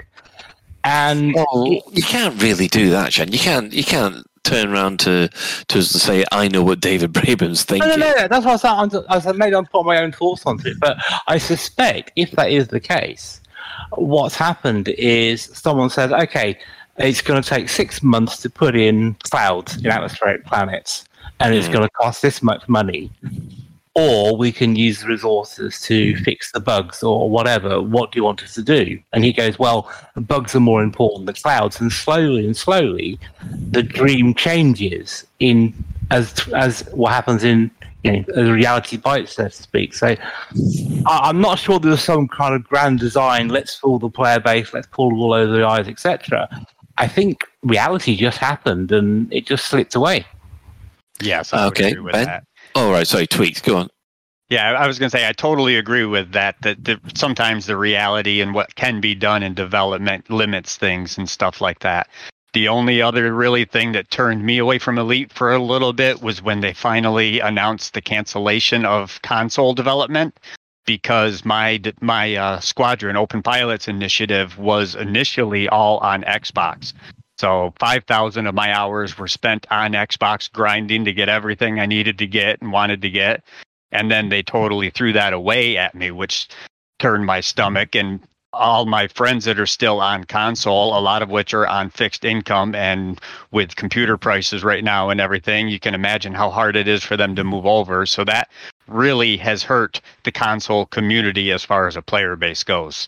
Yeah, but this is one thing that I do have to say. I mean, would you have wanted Odyssey if it had been in such a state such as Cyberpunk? Yeah, that wouldn't have been great, but I think everybody would chill with that, as bad as Cyberpunk was beginning, because it did get repaired on console and everything, and I think Odyssey would have too, especially on a Series X or PS5. Yeah, but remember they went off and pulled Cyberpunk. Sony literally... Did Sony actually do lawsuits about it, or was it just like, yeah, sorry guys, your game's so bad, we're not allowing it on our store, denied? I think it was the latter. Yeah, because the problem is with this is that if you don't pass the Microsoft and the Sony certification, then basically you can't put the game on. And it could have been that they tried, but Microsoft and Sony knocked them back. I mean, I know that they're not allowed to talk about that process because Rebirth tried that as well. Because originally, one of the reasons why Rebirth was such a train wreck of a game was because it wasn't supposed to be a PC only game. It was supposed to be on consoles as well. But they are still Sony and Xbox threw it back at them and said, "No, you're not putting that on our machines." And it could have been a case where we know that they were still actively trying console development, but if you can't pass the muster, they're not going to let you on. They made a special exception for Cyberpunk 2077, and then basically it seemed that CD Punk Red, CD whatever Red, Project Red, it screwed the pooch on that one, and I think that they've tightened up the rules again since then. That very well may be what happened, and if that is the case, then somebody should have come out and said that, because most of the community still is blaming FDev on that. Now, that being but the first rule of console development is you don't talk about console development. Yeah, that's true, but there still are a lot of other DLCs coming out on other games that are janky and full of bugs and everything too, but I do know that some people can now play Odyssey on the Series X with one of the apps that's on there and everything now, which is unbelievable. I'm assuming, is that using GeForce Now or something like that? Yeah, that is correct. GeForce Now, yes. Yeah, I think one thing, just taking it back to David Braben and his initial dreams and things like that. I remember talking to Ed, I think it was, back in the day, and we all say, "God, I wish David would talk to us more." But I do have ideas of the future of Elite that I think would help bring most of the player base back quickly, though. Yeah, well, I know from talking with Ed and the CMs, they hated when anybody threw a microphone towards David Braben, let alone gave him access to the forums and so on, because he would just go into "I have a dream" kind of mode. And they're busy going, "How the fuck are we meant to implement this?" Oh, how do we manage expectations after he said that? Because that is one of the problems. Tweet, what was your idea of getting people back quickly then? Well, my ideas were, for example, being in the inside of the stations, right? You see all those advertisements for the beluga liners and all that kind of stuff. Mm-hmm. So say in November when the major narrative hits, or a little before that, even in August, we have a news broadcast, right, with some reporter, and have it all acted out, and she's talking about Thargoid things happening, and then in the background we see Thargoids on the ground, like dragging somebody off into the black, or into the dark, or something like that. That would be the first step. And then all of a sudden you have what everybody assumes is coming in November, the Thargoids on foot battles, right? Yeah. Because we all heard about that. So you do those types of things. The news report to me would get the excitement in the galaxy again and people talking again, and then actually implement it well. And then the next DLC, in 2023, they're going to redo a game feature, which my guess would be engineering. But if they really want to win everybody back, the next DLC should be ship interiors. They do that, then people are going to be coming back in droves. Yeah. And it doesn't have to be Star Citizen level detail ship interiors, but to me, ship interiors, like if you're out in the black, for example, and you can walk through your ship, you now have a science lab. You can collect your samples out there, bring them into your science lab, and do some mini game in there, and you have new game content. That kind of stuff would bring so many different people back into the fold, I think. Yeah. So how would that work for anyone else other than just explorers? Well, what other things could we do? Well, of the obvious anti-hunting. Yeah, there's the shipboarding. Also, the crash ships that have gone into the planets. Not only could you could cut your way into them and explore the interiors of those crash ships. Okay, there might be stuff in there. A nice bit of salvaging. There's a role play opportunities. Yeah, there's a whole. So where's the gameplay? Sorry. Where's the extra gameplay for having that flying around in your ship? What is the thing to incentivize me to walk from the front to the back of my Corvette to get out? I'm not saying I disagree with you. I'm just playing devil's advocate here. Where's the incentive? throwing the question back at you, Si, what do you call gameplay? Because for some people... Well, ask me rather than saying what other people say. My feeling... My gameplay is okay. If you're gonna do ship interiors, then okay. In the middle of combat in my Corvette, something goes wrong. I want to be able to fix my ship, but I can do that at the moment from my seat. So are you going to take that away from me in my seat? No, I don't think we should. What I'm saying is that, there should be sort of shortcuts which would allow you to do the same kind of thing, like turbo lifts that would take you straight to the exit, that kind of thing. Can we just bump over to Ben before he actually explodes? Yeah. One key ship interior thing that I would give is I can now repair my power plant. I can repair my ship's hull. I can EVA out with a bunch of steel plates and tape them over my hull or something like that to repair my hull. Or things you can't repair is your power plant and your AMFU. You could repair every single module if you did it manually, or you can automatically repair it. And of course, don't forget the Princess Aisling bedspread. But also with the module fixing the engineering, so to speak, like that. I mean, not elite engineering, but like repairing your modules in a combat situation or something. Think about the multiplayer effect. If you actually had friends on your ship, assuming that physical multi-crew actually works better at that point in time, you could repair, you could have a friend that loves putting out fires and repairing modules and stuff, whereas I might not love that, but I love flying the ship or I love being in combat or something. You could find a role for all of your friends that way. I'm just picturing Shan down in the engine room going, switch off, switch on, switch off. Oh, you want to jump? 1, 2, 3, stop!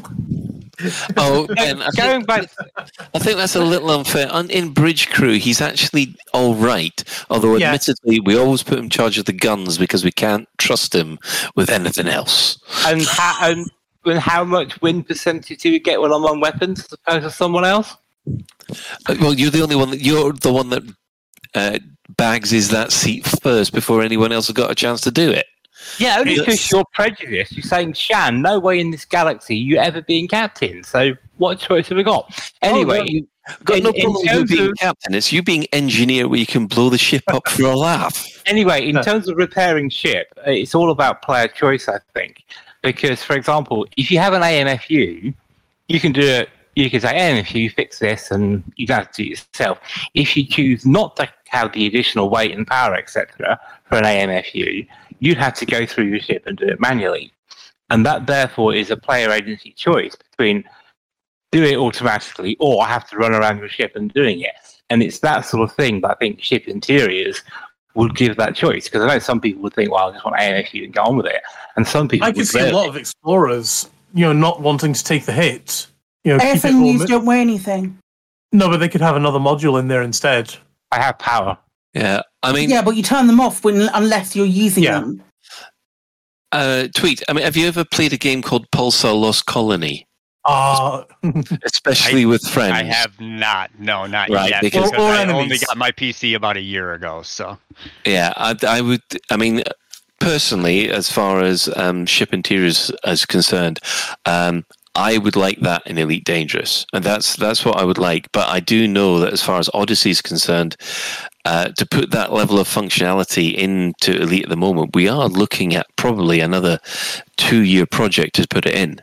I would agree with that. Yes, and as long as it's a question of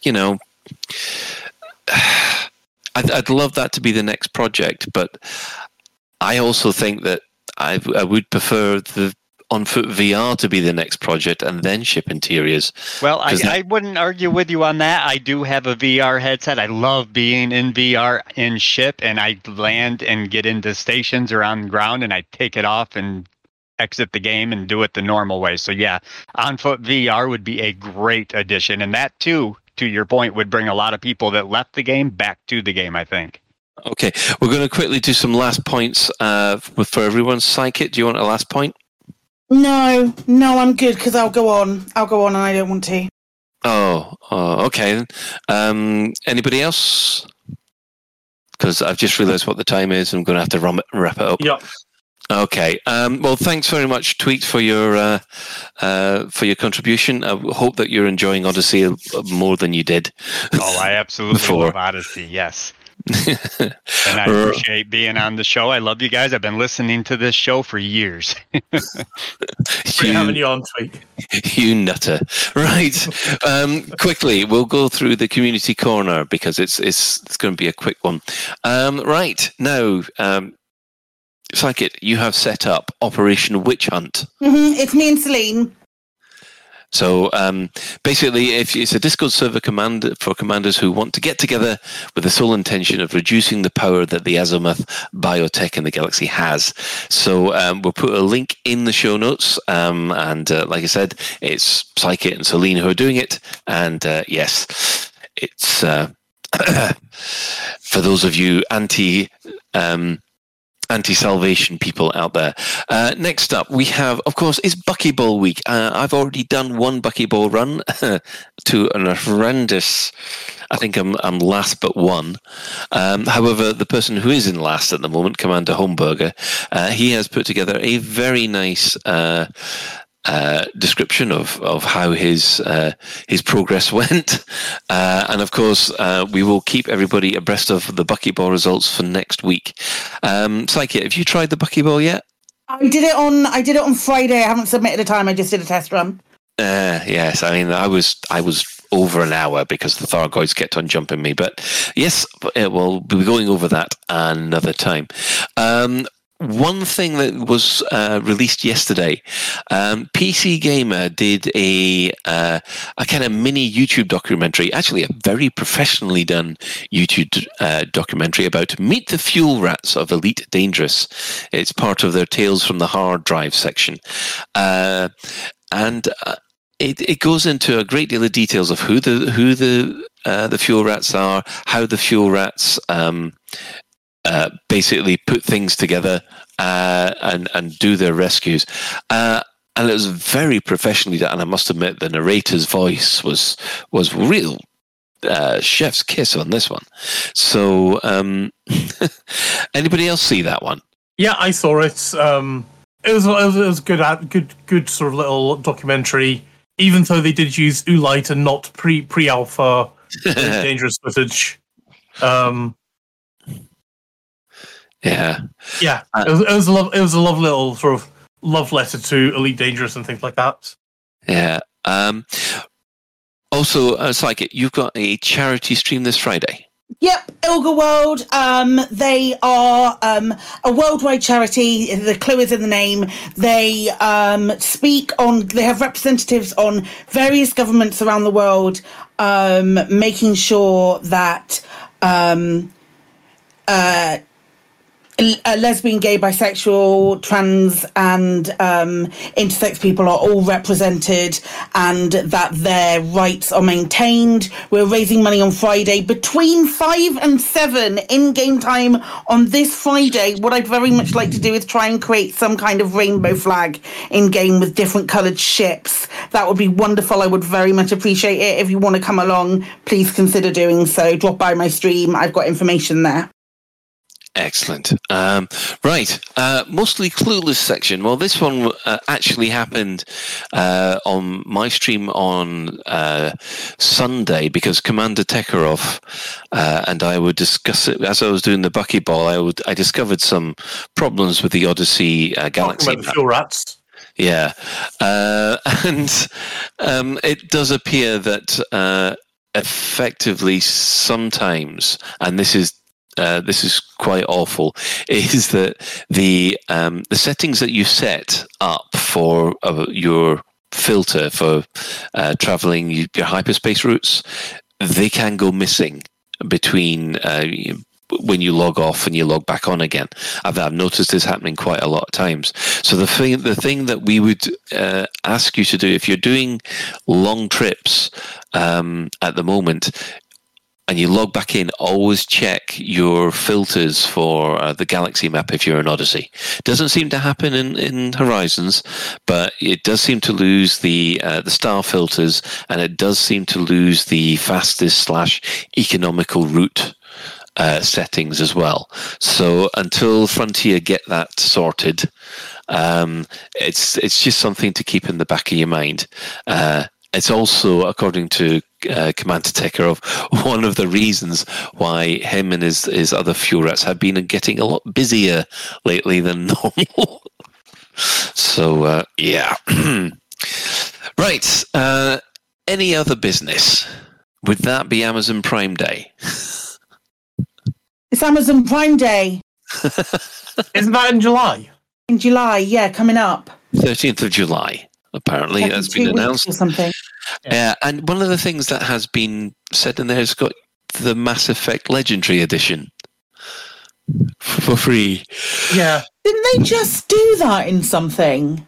I swear I've got it on some platform from getting it for free. I think it might have been in the Epic Store at some point.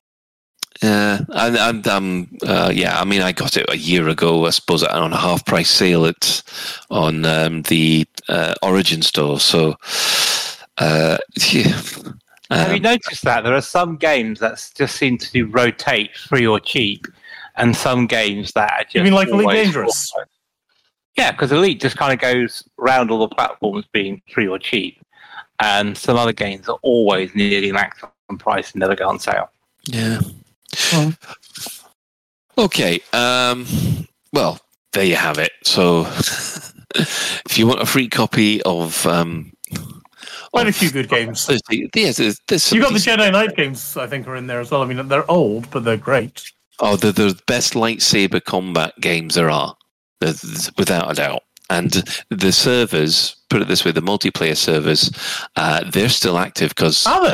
Oh yeah, the big ones are still active, so you can still, and there are still people running around. And I'll tell you now, the people that lightsaber fight on those servers, yeah, they practically are Jedi. The way that they're able. I assume there's high res mods and all that kind of stuff for it now. Oh, there are, but I couldn't give you the list. Okay, Shan, quickly. Very quickly. Estimated out of 10 ranking for Obi-Wan as a series. Oh God, you're not going to slag it off again, are you?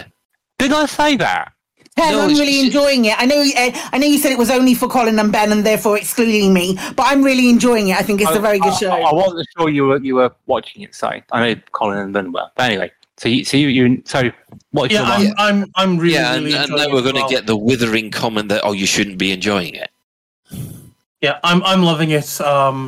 And the last episode's tomorrow, isn't it? It is. It's supposed to be an hour and a half long, isn't it? Yeah, it's lovely to see Hayden Christensen back and getting the love from the community that he deserves. Yeah, because let's be honest, he's a good actor. The problem is sometimes the script you get. That little girl who plays Leia, she's adorable. I think personally, I'd give it a 7.5 at the moment. There's a couple of questions I'd like them to answer. But to be fair, the focus on Leia is about the only way they could have gone, given episode 4. So I don't begrudge them, well, there's no Luke in it. Well, of course there's no Luke in it, because that's what episode 4's about. So, there's going to be a bit of Luke. It looks like there's going to be a lot of Luke tomorrow. And we'll just have to wait and see. Yeah. Right. Okay. We're going to quickly move on to the shout-outs. Obviously, we've got our ongoing series which happens before Live Radio. We've got another episode of the Dex Legacy, Interlude 3, The Ancestors. That will premiere next week at 8 o'clock. For more information, go to thedexlegacy.com. Of course, our sister station, Hutton Orbital Radio, it broadcasts on a Thursday at 8:30.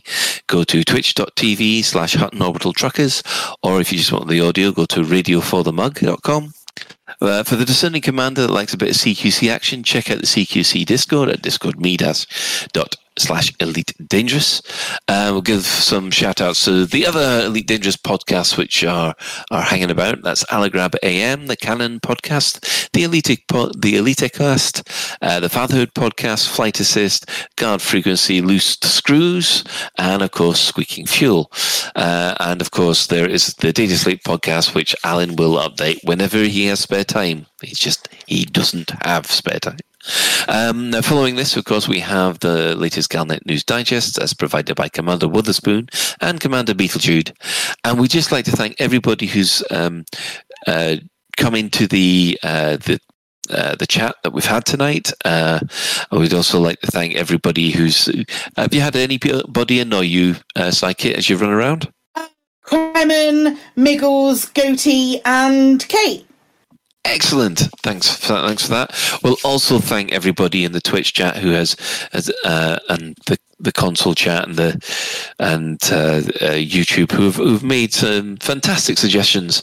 I'm sorry we haven't been able to sort of jump on top of them for all of you. And special thanks, of course, goes to Commander Tokuso, JN Trax, and Alan Stroud, who have created music for the show. Well, that's it for another episode of Lave Radio. If you'd like to get in touch with the show, you can email info@laveradio.com, hit us up at facebook.com/laveradio, tweet us at Lave Radio, and you can join our Discord server by going to discord.io/laveradio. We also have a TeamSpeak server where commanders like to hang out and chat, which you can find at teamspeak.laveradio.com.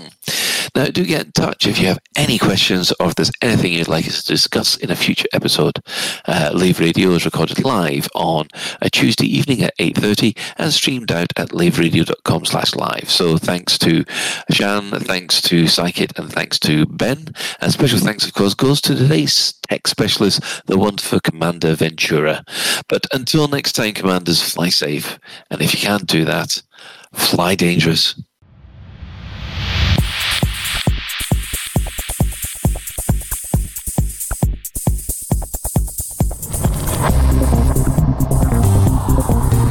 Is your life like this? Sounds like someone having an orange inserted.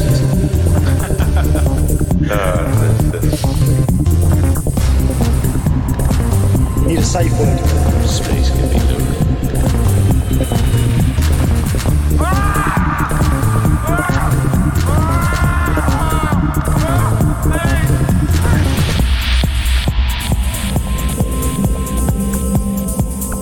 I'm gonna see the galaxy.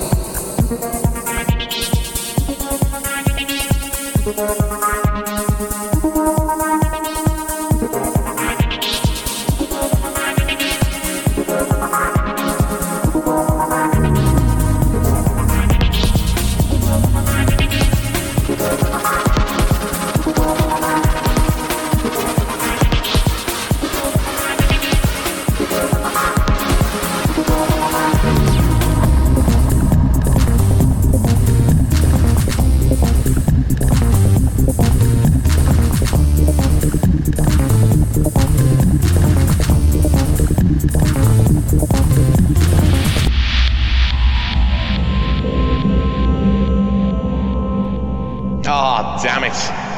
No worries, guys. Hold the fort for 2 seconds. I'll be right back.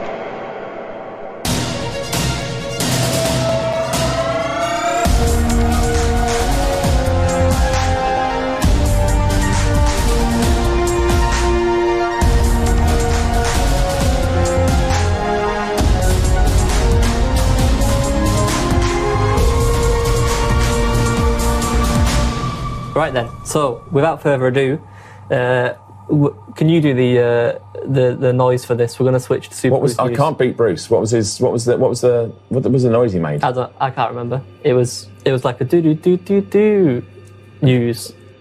Do do do do do news. Galnet News Digest, 21st of June, 3308. We read the news so you don't have to.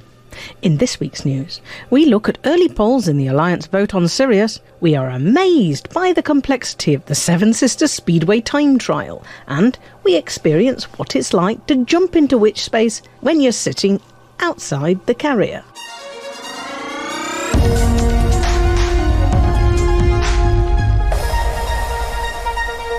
Perhaps it's the revelations about salvation, Or perhaps it's the thought of those AX missile launchers, but polling shows that it's all but inevitable that the Alliance Assembly will vote to have Alliance anti-Xeno defence managed exclusively by the Sirius Corporation. There's a valiant rearguard action by those who want to keep the Alliance independent of outside forces, or perhaps they really want one of those 25 Alliance chieftain raffle prizes. But the pro-Sirius effort is outnumbering those efforts 2-1. It's unclear what the exact terms of the agreement will be, but it's clear that the Sirius Corporation does not make charitable donations. It will expect to benefit greatly from its contract with the Alliance.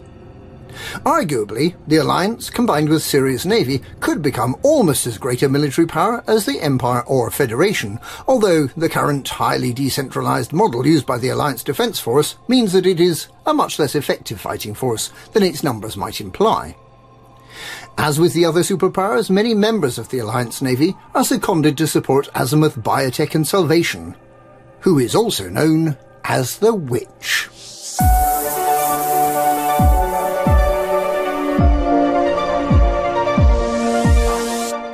The latest of the Buckyball Racing Club's season of Magic 8-Ball time trials is the Seven Sisters Speedway, an event with a scoring system so complicated that it's hard to imagine how the organisers will ever be able to identify the winner.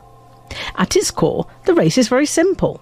You start off from Ohm Horizons in HIP 29312, head over to the Pleiades Nebula, and visit the Seven Sisters star systems: Asterope, Atlas, Seleno, Maya, Merope, Pleione, and Sterope 2, in any order, and then head back to the starting point to claim your place on the podium. You can fly in a regulation build Cobra Mark III, or in the open class that allows any ship capable of completing the challenges. For there are challenges, some of them mandatory. You need to dock at a few stations: Copernicus Observatory in Asterope, Artemis Lodge in Seleno, Obsidian Orbital in Maya, plus the asteroid base Stargazer in Pleione, and Azimuth Biotech's ominous megaship in Merope.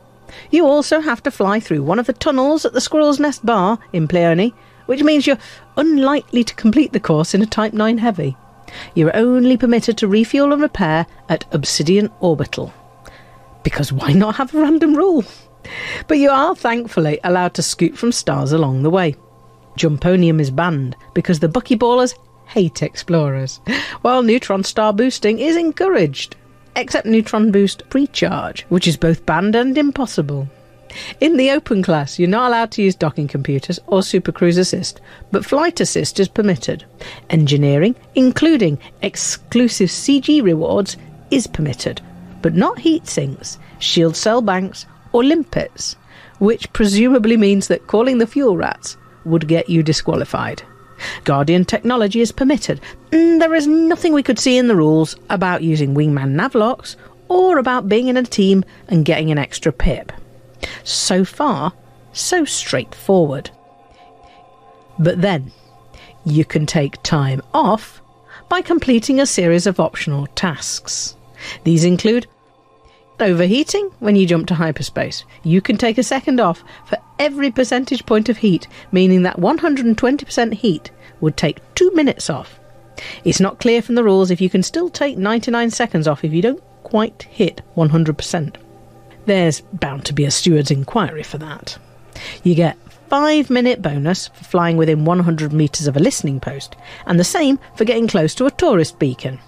And if you boost through the tunnel at the Squirrel's Nest, you get 100 seconds for each of the up to 3 tunnels. If you enter the toast rack while flying backwards, that's yet another 100 seconds.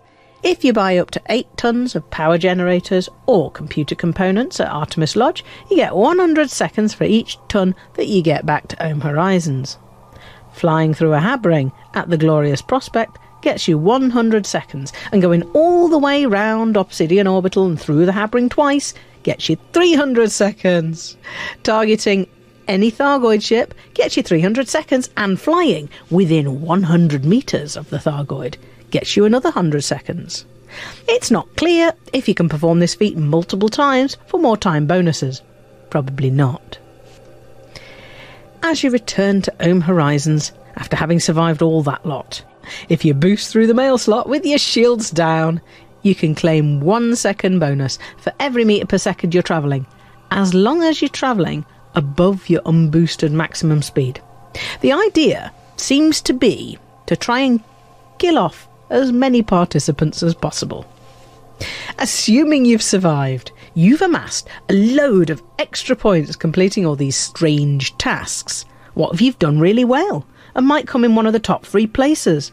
Well, in that case, all the points you've amassed have to be removed again, and only the unmodified track time is counted, meaning that the person in 4th place may well finish with a faster time than the overall winner. It just wouldn't be buckyball if you could understand the rules or work out what your race time was. A word of warning: if a war starts between Salvation and the superpowers, then Azimuth Biotech's glorious Prospect Megaship may well move to the T-Tauri system, increasing the course's length by around 200 light years. So best get on and complete the course before then if you can. But let someone else work out your score. They'll have a spreadsheet for it.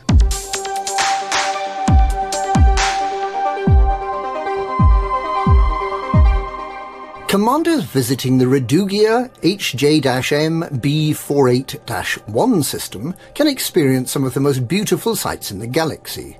2 planets with the thinnest imaginable rings orbiting as a close pair, close to the star, and with a tiny rocky moon orbiting one of them, creates some highly memorable conjunctions. However, you need to be careful where you park your fleet carrier when visiting this lovely system. The planets are so close to each other that if you're not careful, the fleet carrier self-preservation subsystem will kick in and move the fleet carrier rapidly through normal space to avoid it getting crushed by the approaching planet. Unfortunately, if a fleet carrier starts moving rapidly sideways, the commanders on board do not accelerate with it. Coupled with the incredibly thin material used to make the walls of fleet carriers, it's all too easy to get thrown out into the vast emptiness of space, which is inconvenient, but does give you a rather good vantage point to admire the cosmos. Which would be fine, if it weren't for the bungee cord tied around your waist that keeps pulling you back into the carrier, only for you to slide back out again, over and over and over again. It gets a bit monotonous after the first hour or two. You need to wait for the big nasty planet to stop advancing towards the fleet carrier so that the fleet carrier stops trying to run away. Or you need to jump the carrier to a different location, hoping all the while that passengers floating around outside will not be left floating around, but will jump with the fleet carrier to its new location. The stewards are very kind, by the way. When the time comes to be seated for the jump, they understand that you can't fight against the acceleration of the fleet carrier to get to the observation deck, so they provide you with your own invisible chair outside the carrier from which you can safely observe the ship's departure. And that truly is an unrivalled spectacle. And that's this week's Galnet News. News. Galnet News. We ram the tourist beacons so you don't have to.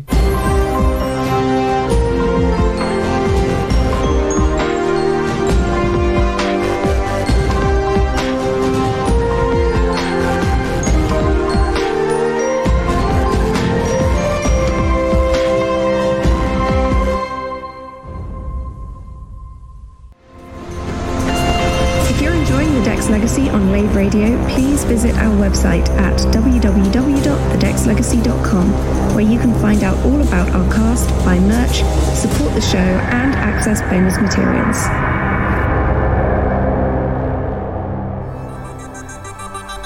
Are you suffering from battle crabs? We advise White Star Cream. Gets rid of a battle crab after 3 shots.